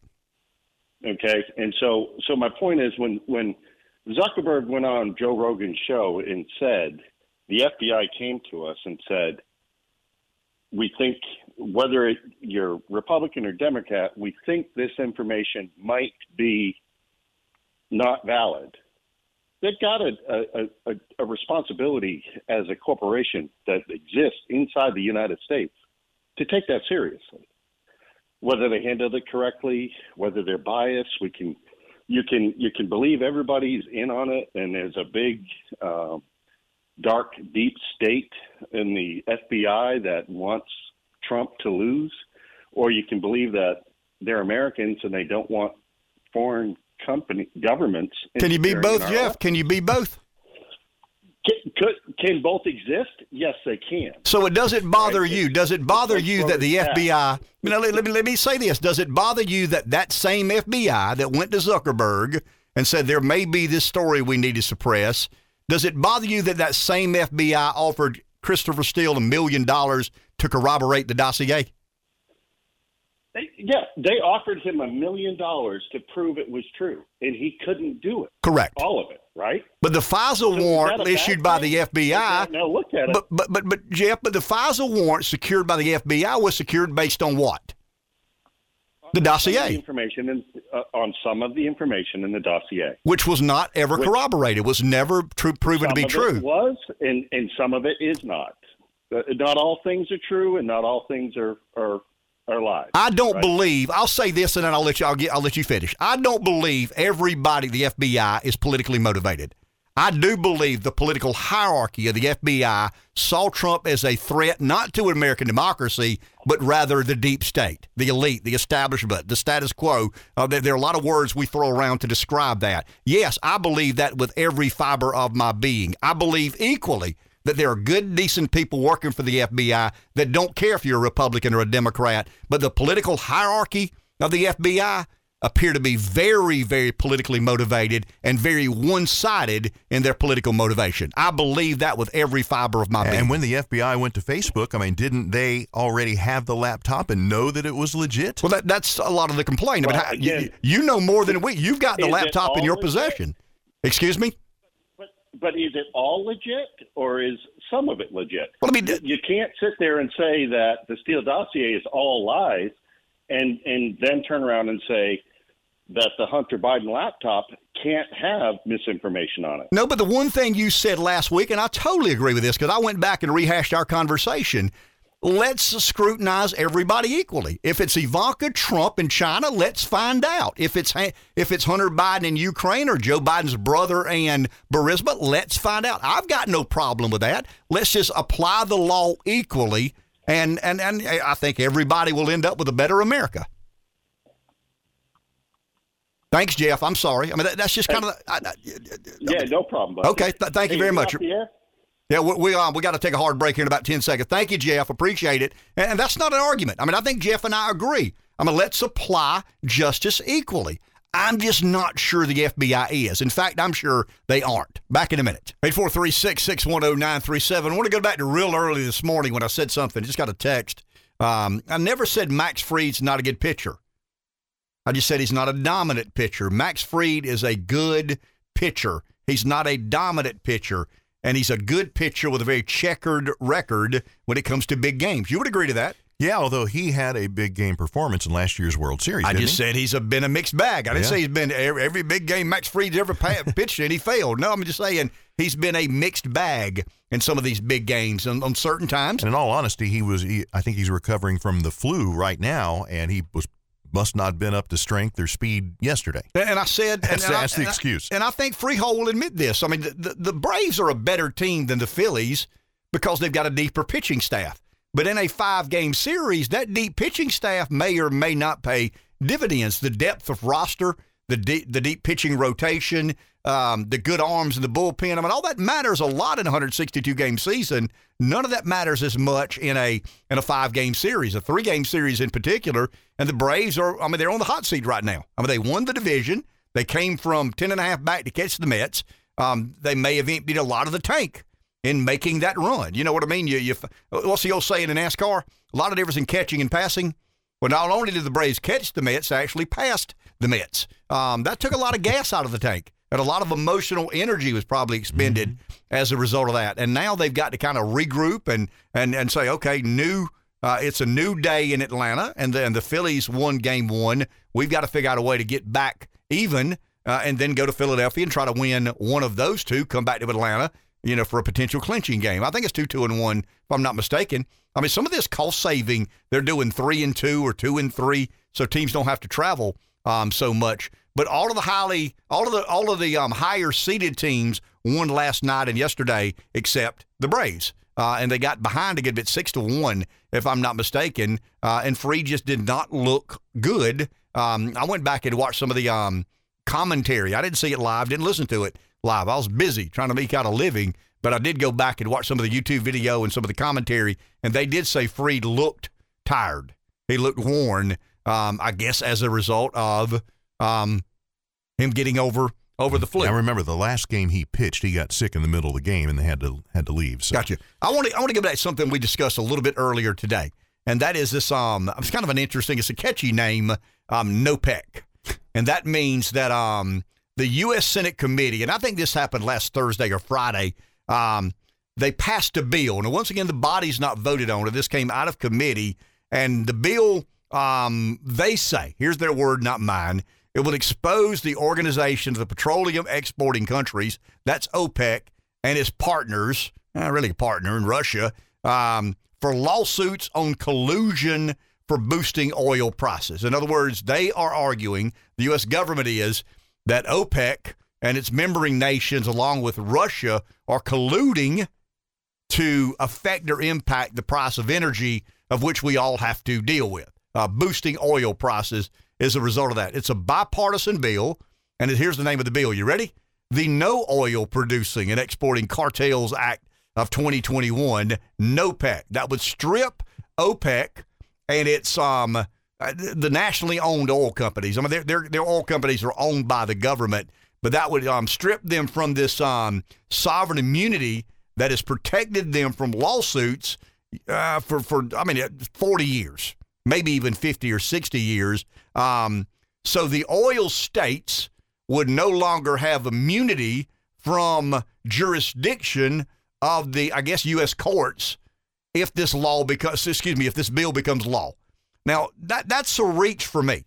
I mean, you're basically saying to Saudi Arabia that we're going to pass a bill in Washington that says what you can and cannot do and how you produce oil and how much you produce and how you affect or impact the market. I mean, if I'm Saudi Arabia, I've got some choice words for the U.S. Senate, but I'll reserve those to the Saudi Arabians. Now, it's kind of interesting here. Politics make strange bedfellows, right? You know who is the biggest fan of OPEC this morning? The American Petroleum Institute. They are lobbying against this bill because they benefit when OPEC, I guess, restrains production, curtails production, keeps the prices higher. So they vehemently and fundamentally oppose this bill. So the American Petroleum Institute and OPEC are on the exact same page and in making sure this bill doesn't become law of the land. Now, here's the point I want to make. So the U.S. government is going to pass a piece of legislation that they are going to argue gives them the authority to decide how much oil is produced by Saudi Arabia. I just, for the life of me, can't imagine the Minister of Energy at Saudi Arabia giving a rat's rear end. They'll just laugh. I mean, you got to believe they will. I mean, they are kind of the dictators of oil prices in the world and have been for many, many years. Do we have Jim on the phone? Okay, yes. We've got Jim Messina on the phone. Special guest for our listeners here. We normally talk politics, but we know our audience. We know our demo, and we know the age and cultural proclivities of our audience, and they may have an interest in someone who will be at the Performing Arts Center Saturday night, and that is Jim Messina. Mr. Messina, how are you? Good morning, sir. How are you today? We are doing well. Now, I'm going to tell you, I got educated. I knew Loggins and Messina and Loggins. I didn't know that you were in Buffalo, Springfield, and Poco. Those were early in your music career. Is that right? That is correct. Yeah, that kind of was the beginning of my days as a producer, engineer, and musician, which eventually led me up to the opportunity to work with Kenny and become Loggins and Messina. What would you call your kind of music, Mr. Messina? Well, I worked for years to not label it. I don't know that I want to do that now, but I will tell you that we played around with country, and I loved rock and roll. I was a big fan of James Burton, Joe Osborne, of course, Ricky Nelson's bass player and guitar player over the years, and as Elvis.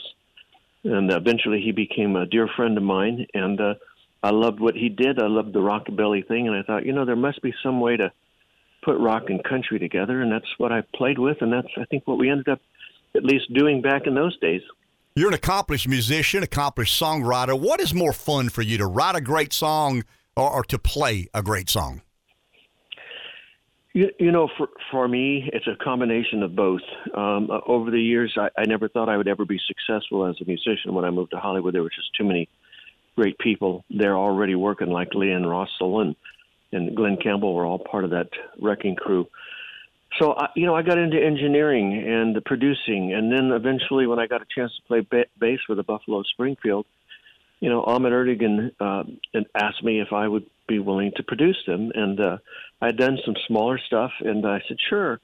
And then when I got actually a chance to join the band as a bass player when they lost their guy, suddenly I was doing everything that I love to do. And I must say that I enjoy probably most, to answer your question, is writing a great song and then being able to get out in front of an audience and perform it and look at their faces and watch the joy or the enjoyment that they experience. It seems that musicians of your era, I'm nearly 60 years old. You're a good bit older than I am, but it seems to musicians of your era just don't want to stop playing music. Is that the inspiration to continue to do what you've always done, always loved, always wanted to do? I'm not going to tell folks how old you are, but you remember Buffalo Springfield, you remember of Poco, but when you get to your age, and you're still on the road touring, playing music in front of people, it's got to be because you love doing it, right? Well, I started out, my father was a guitarist, and I started out at 4 or 5 years old watching him do what he did. And I was I guess I wouldn't have known what the word would be, but yes, I was inspired to want to learn how to do that. And eventually, as I became a teenager and I started listening to music, I was so inspired by the sounds that I was hearing. I loved the Champs when I was growing up, Tequila, and I loved the sound of that cymbal hitting on there and the rhythms. And by high school, I just started playing music at 13, 14 years old. And I will tell you, I don't feel any different now. And I'll be honest with you, I'm going to be, 75, my next birthday. I don't feel any different than I did in those days. And I guess what I've learned is that music and all the different parts of it that I'm involved with in the business is a way of life for me. So, if I was a farmer and I was milking cows, I guess I'd still be milking cows. When people come to your show Saturday night in Florence, and I want to thank you for coming on our show and coming and visiting our hometown. It's a facility we're very proud of here. It's a part of a university, the Performing Arts Center at Francis Marion University. What sort of show can they expect from Jim Messina? Well, I'm going to give them an array of my whole career. I'll probably start out acoustically, doing songs like Watching the Run or House of Cook Corner. We'll move into doing some Danny song from the L&M stuff, and then I do some polka tunes. You Better Think Twice. I think we do Kind Woman in honor of the passing of Rusty Young, and then I'll get into doing, country stuff like Listen to a Country Song, Holiday Hotel. And then I start moving into some of the more higher energy stuff that I've done that are more rock, Latin, and jazz oriented, Angry Eyes, Your Mama Don't Dance, stuff like that. That is very interesting. Mr. Messina, we appreciate your time once again. Jim Messina will be live and in concert October 15, 7:30 at the Francis Marion University Performing Arts Center. Encourage our listeners. If you're of that era, enjoy good music, go by and see someone who has left a mark on modern American music. Thank you very much, Mr. Messina. Thank you, Sue, for your time and your audience. I appreciate it. Thank you very much. Kind of an interesting guy.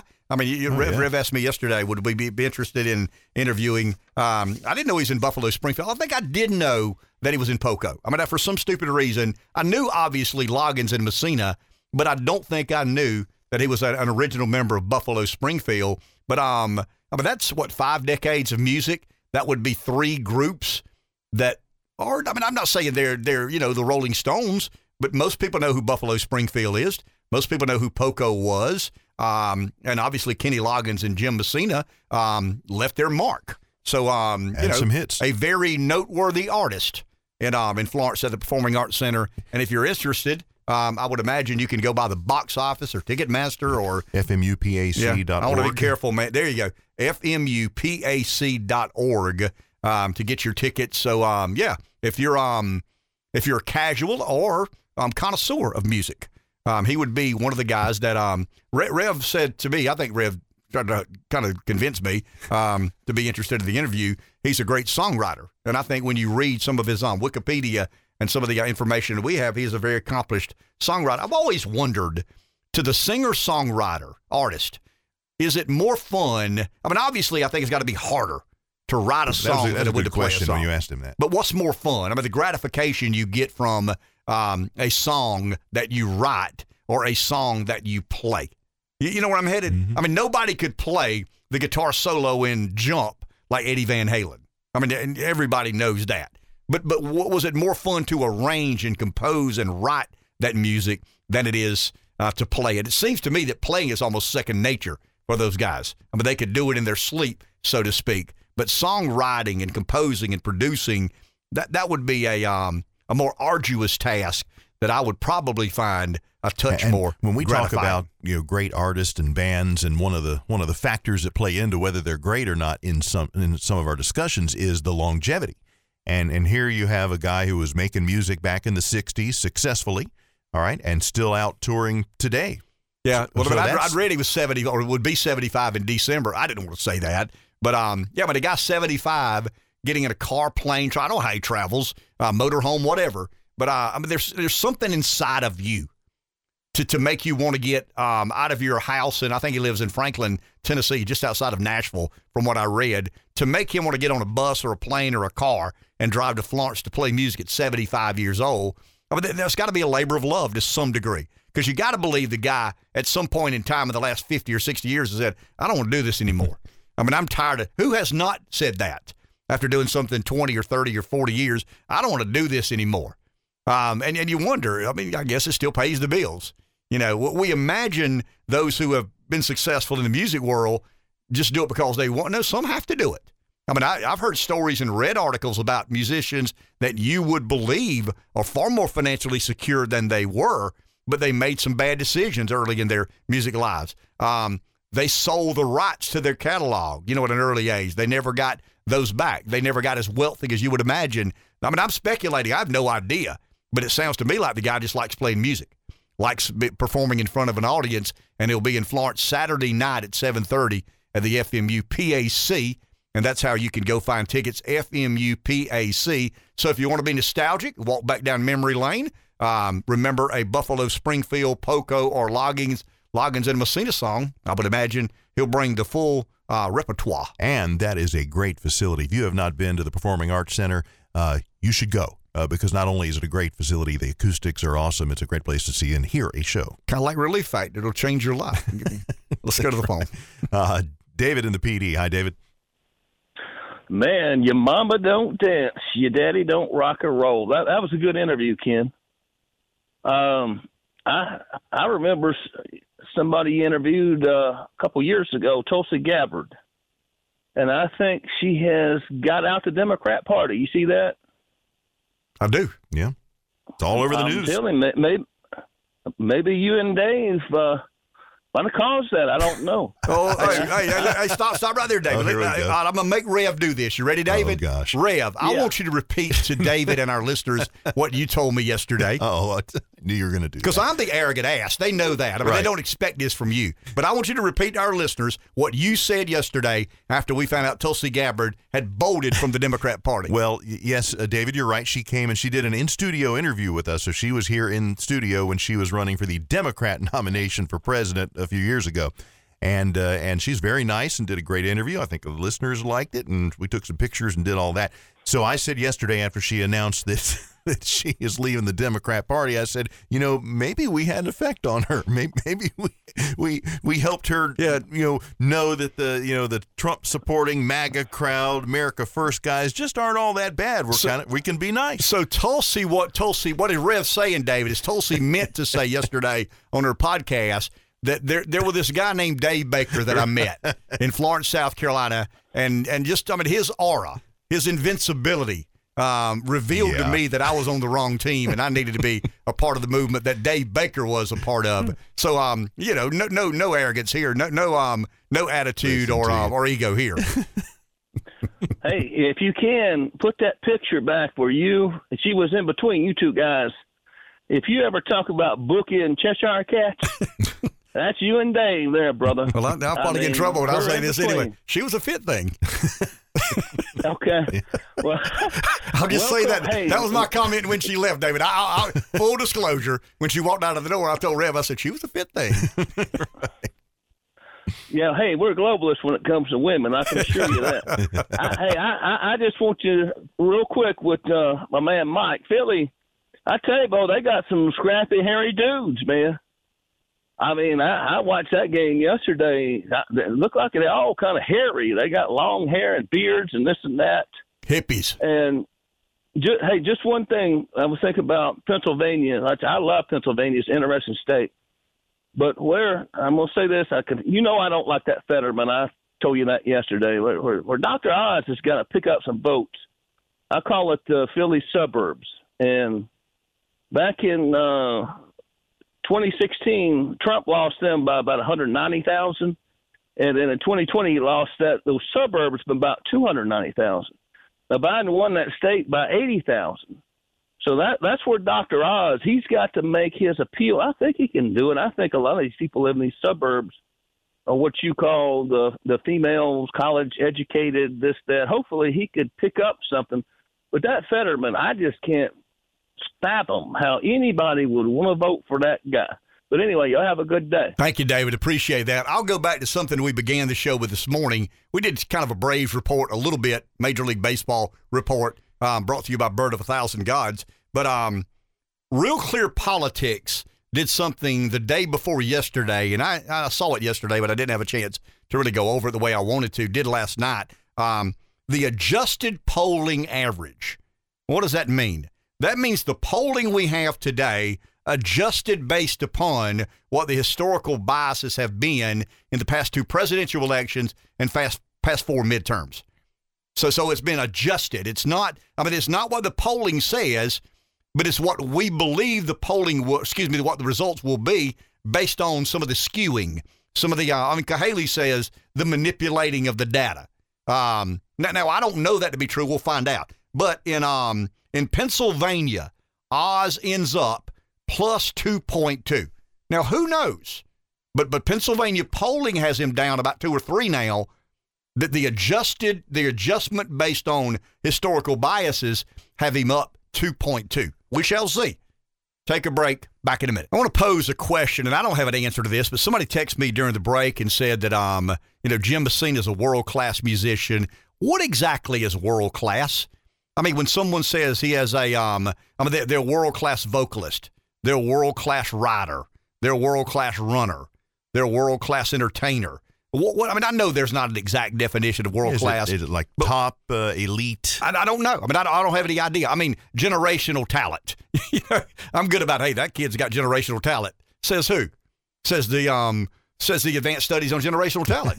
Right. Right. They said. Yes, it says the Kennard advanced studies on world class. It's just kind of interesting how we adopt and adapt these phraseologies that really and truly are. I mean, they're vague and inexact, but they proclaim somebody to be better than anybody else. Who is a world class musician, Rev?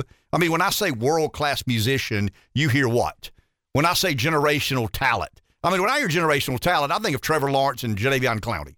I mean, I'll give the Clemson and Carolina kind of an equal billing there. I mean, generational talent. Clowney was a generational talent. Trevor Lawrence was a generational means talent. They only come around not very often. Correct. In a generation. But world class. I mean, who is a Celine Dion is a world class vocalist as far as I'm concerned. I mean, when she sings, she does things with her voice, and I don't understand octaves and all that good stuff, but she does things with a voice that very few people on the planet can do. She would be a world-class vocalist as far as I'm concerned. Now, there may be some student of the opera who says, no, Celine Dion's not a world-class vocalist. Pavarotti is, or somebody like that. But when I say world-class musician, what do you hear? I mean, Eddie Van Halen was obviously a great rock and roll guitarist, but was he a world-class guitarist? And I think the ingredients we talk about that make a successful, long-performing career probably all play into being perceived as world-class. So it's elite level, and it's someone who's achieved probably a commercial success, respect from your peers, longevity of doing whatever they do. Is it the same thing as great? We just like to call it world class? I think you're probably trying to describe a level better than great. Okay, let's do this. Freehold, jump in here. Was Greg Maddux a world class talent? Well, he's a world class pitcher. World class pitcher, and that's what made him so great. Is he didn't throw 100, and that's where I'm headed. So is Keith Richards and Mick Jagger a world class singer and guitarist? I mean, it'd be hard to argue they are, wouldn't it? The answer is yes. You think they are? Oh, yeah. Okay, under what definition? Everything I just listed. Okay. Right? But that's your list. It's mine. Right? Well, yeah, and that's you're asking my opinion. It's subjective. I mean, of course it is. So we're offering the highest. I'd like somebody to argue that Mick and Keith are not world class. Can you do that? Well, I mean, world class rock and roll band. But so you're kind of making my point for me, and it's real hard to get there. So if Keith Richards, I mean, maybe he's a world-class guitarist. I wouldn't know a world-class guitarist if I heard one. I mean, there's no way I could distinguish. I mean, I've heard that Eric Clapton was really good. I mean, when I hear Eric Clapton play, I mean, he's really good, but I've heard a lot of other people sound like Clapton, right? I mean, I don't have the ear to distinguish what Clapton or Chet Atkins or Eddie Van Halen are doing that the other guy can't do. When I hear the guy in Savannah on River Street, I mean, I think he's as damn good as Van Halen. I mean, but he's not. He's obviously not. Somebody can distinguish what is different between that world class and not. When I hear Celine Dion, I mean, to me, I hear a world class voice. But somebody in the opera might say, no, she's got too many flaws, and she can't do this and she can't do that. So let's go to Richards and Mick Jagger. There's no way you're arguing that Mick Jagger's a world-class vocalist. I mean, he's a world-class frontman, right? Exactly. But he's not a world-class vocalist. Right. But the idea of making music is to sing really well and play music really well, or is it? I mean, we're offering these superlatives as if they were so easily distinguishable, and I'm just saying they're not. Greg Maddux was not a world-class talent, but he was a world-class pitcher. Keith Richards may or may not. Once again, I don't know. I know that Mick Jagger doesn't sound like a world-class vocalist, but the Rolling Stones may or may not be the greatest rock and roll band Here's ever. a question for you. Bob Dylan, world-class songwriter, not a world-class singer. I would agree to that. I would absolutely agree to that. Not even a good singer. I would totally. But you would even accept that he's probably a world-class songwriter. He's perceived by some, sure. But sucks. So let's do this.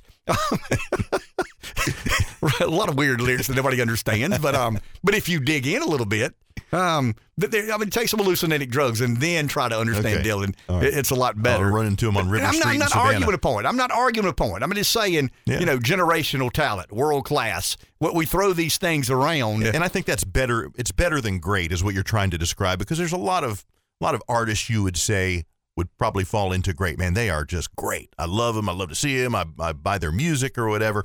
But I think when you use words like world-class and generational, you're trying to describe a level that is greater than great. Very few can do it as well as they do.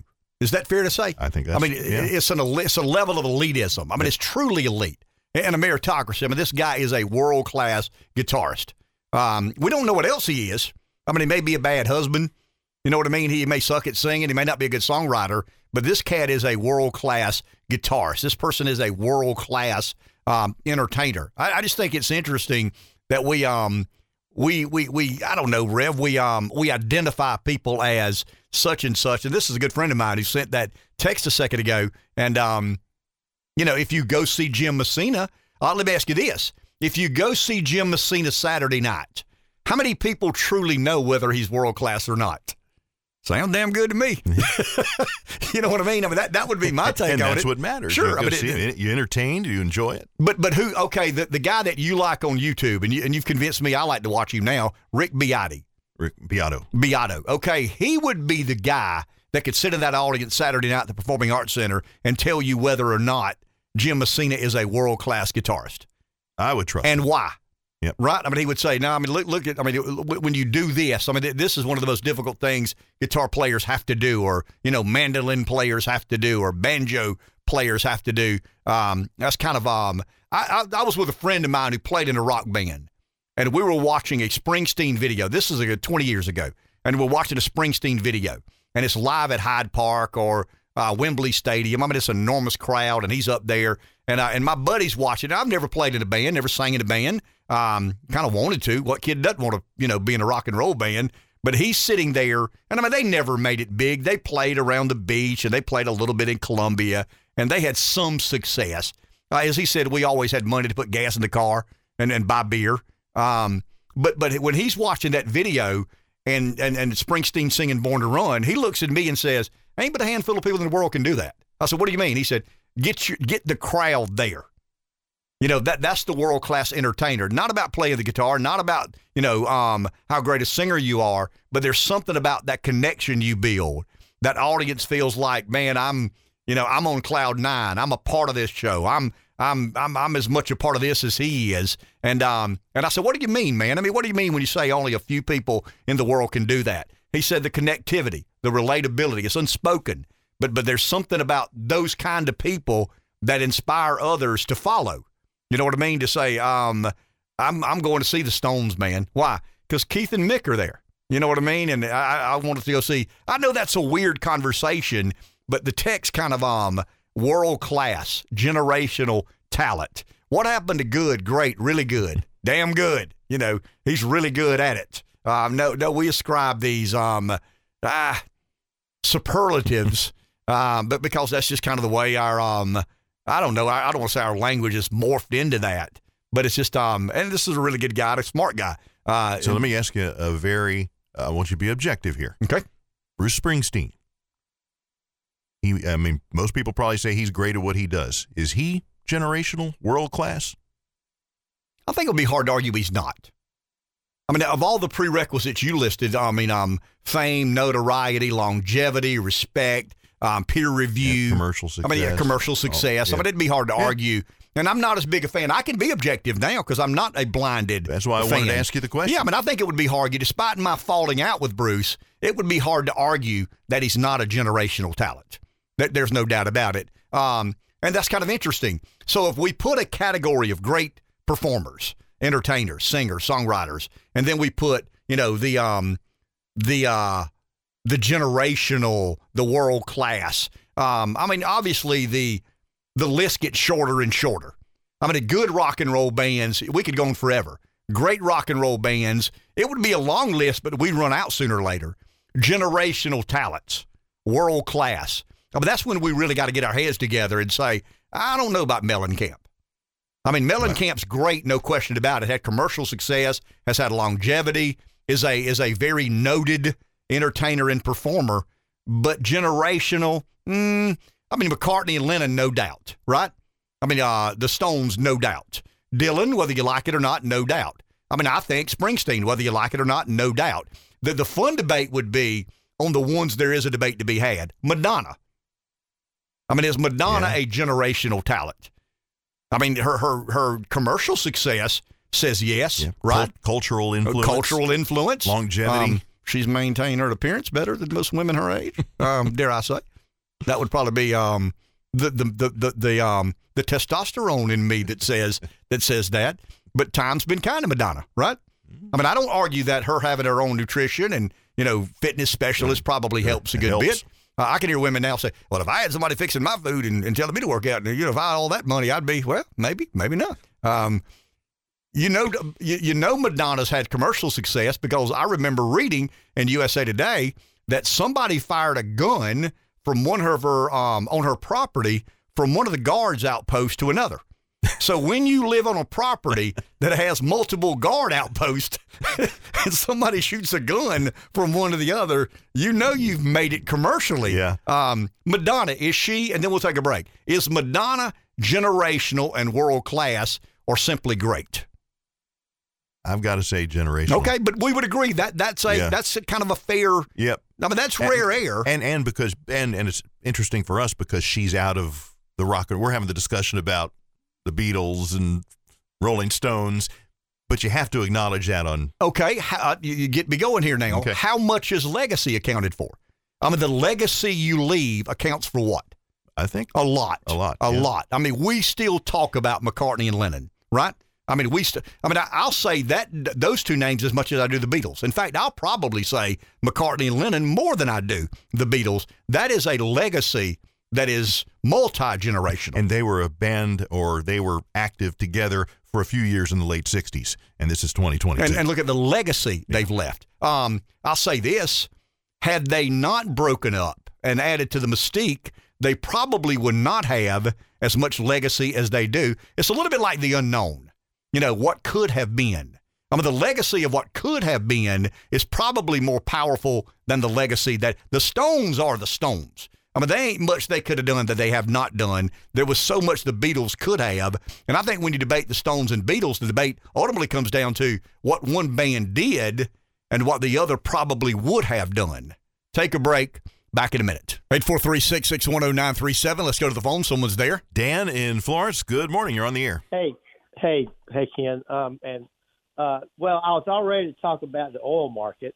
I had a great discussion the other day with a chemical engineer that actually works in the petroleum industry, and he told me some fascinating stuff about how that market works. But just to keep it on the light side, he talked about world class. When in the early 90s, I was working for a company. We had about 10 employees, and he said, we want to create a world class product. And that's the first time I ever heard that term. And I thought, world class. I said, we got 10 guys sitting here. I don't even know what that means. And I think that's the crux of it. Nobody really knows what it means. It's just, I think it's a term that has no definition, but it means really good or top of the list or, but I mean, there's no definition for world class. I just remember the other day, well, not the other day, but a few months ago, I remember Deion Sanders talking about there's too many damn people in the NFL Hall of Fame now. They said they're throwing anybody that played a few years in the Hall of Fame, and it's kind of like that. It's like, world class. What does that mean? Hall of Fame. What does that mean now? And it's just one of those terms that used to be, you kind of halfway knew what it meant, but now people throw it around for anybody that's really good, and that's just my 2 cents on that. Thank you, Dan. That's kind of an interesting take. Being in a company, the company says, I want to build a world-class business. I mean, I've said it before. I want to build a world-class business. I want to have world-class service. I want to have, that would be best in category. Best is the standard. As a Gamecock football fan, I'm concerned whether or not they're committed to being a world-class football program in a conference of malcontents. The SEC's full of a bunch of malcontented people who will do anything it takes to be world-class and win. And once again, when I think of world-class, when Dan's speaking, I'm thinking of Tiger Woods. Tiger Woods, there was no doubt. Tiger Woods was a world-class golfer. Was Tom Watson a world-class golfer? He won, 8 majors? I don't know. It's Roger Federer spent 237 weeks as the number 1 ranked tennis player in the world consecutively. I think he was number 1 in the world over 300 weeks, but for 237 weeks. Is that world-class? And the point Rev and I are trying to make, and I think the point Dan's making, we're lumping, world-class should be set apart. It should be the best of the best. And I think that's what Deion's talking about, the Hall of Fame. As much as I love Dale Murphy, I don't think Murphy should be in the Hall of Fame if the Hall of Fame is exclusive. Now, if the Hall of Fame is watered down and every good player from his era, every really good player from his generation are to be included in the Hall of Fame, then it's kind of an inclusive model. I think the more exclusive we make world class, the more it matters and the more it means. And I think Lennon and McCartney are world class. I think Dylan, I think Springsteen, I think Tiger Woods. I think, some of these folks that are, I'm not saying there's no debate to be had. You could always debate, but I think we are more willing to accept someone or something as world class, whether it deserves it and has earned it or not. I'm thinking of a company. What is a world class? Apple has changed our life. Microsoft has changed our life. I don't know if they're world class companies or not. There was a day that you would refer to General Electric as a world class, iconic global conglomerate. Not so much today. Can you be world class and lose it? Can you, as a company, can you be a world-class organization and something happen? Change of CEO, They used to be world-class. Yeah, there you go. They used to be world-class. Now, once again, in the world of music or golf, Tiger Woods' legacy is world-class. Once you've earned that. No, but to me, once you've earned that status, and I guess what the point I'm making is, there's a lot of places and people we can debate. I don't think you can debate Tiger. I don't think you can debate Lennon and McCartney. A lot of these others... Yeah, you could debate, were they always world-class? But Dan makes an interesting point, because as a business owner, it's always been my burning desire to be better than everybody else. That's how you earn your keep in the marketplace. That's how you survive in the world of commerce. But we did all of a sudden start calling it world-class. Herschel Walker, talking about the Georgia Senate race. I remember Herschel was a generational talent. He was just different. Nobody that big was nobody that fast. Nobody that fast was that big. And next thing you know, we're talking about he is a generational talent. You're right. There is no exact definition, just a lot of pontifications. Enjoy your day.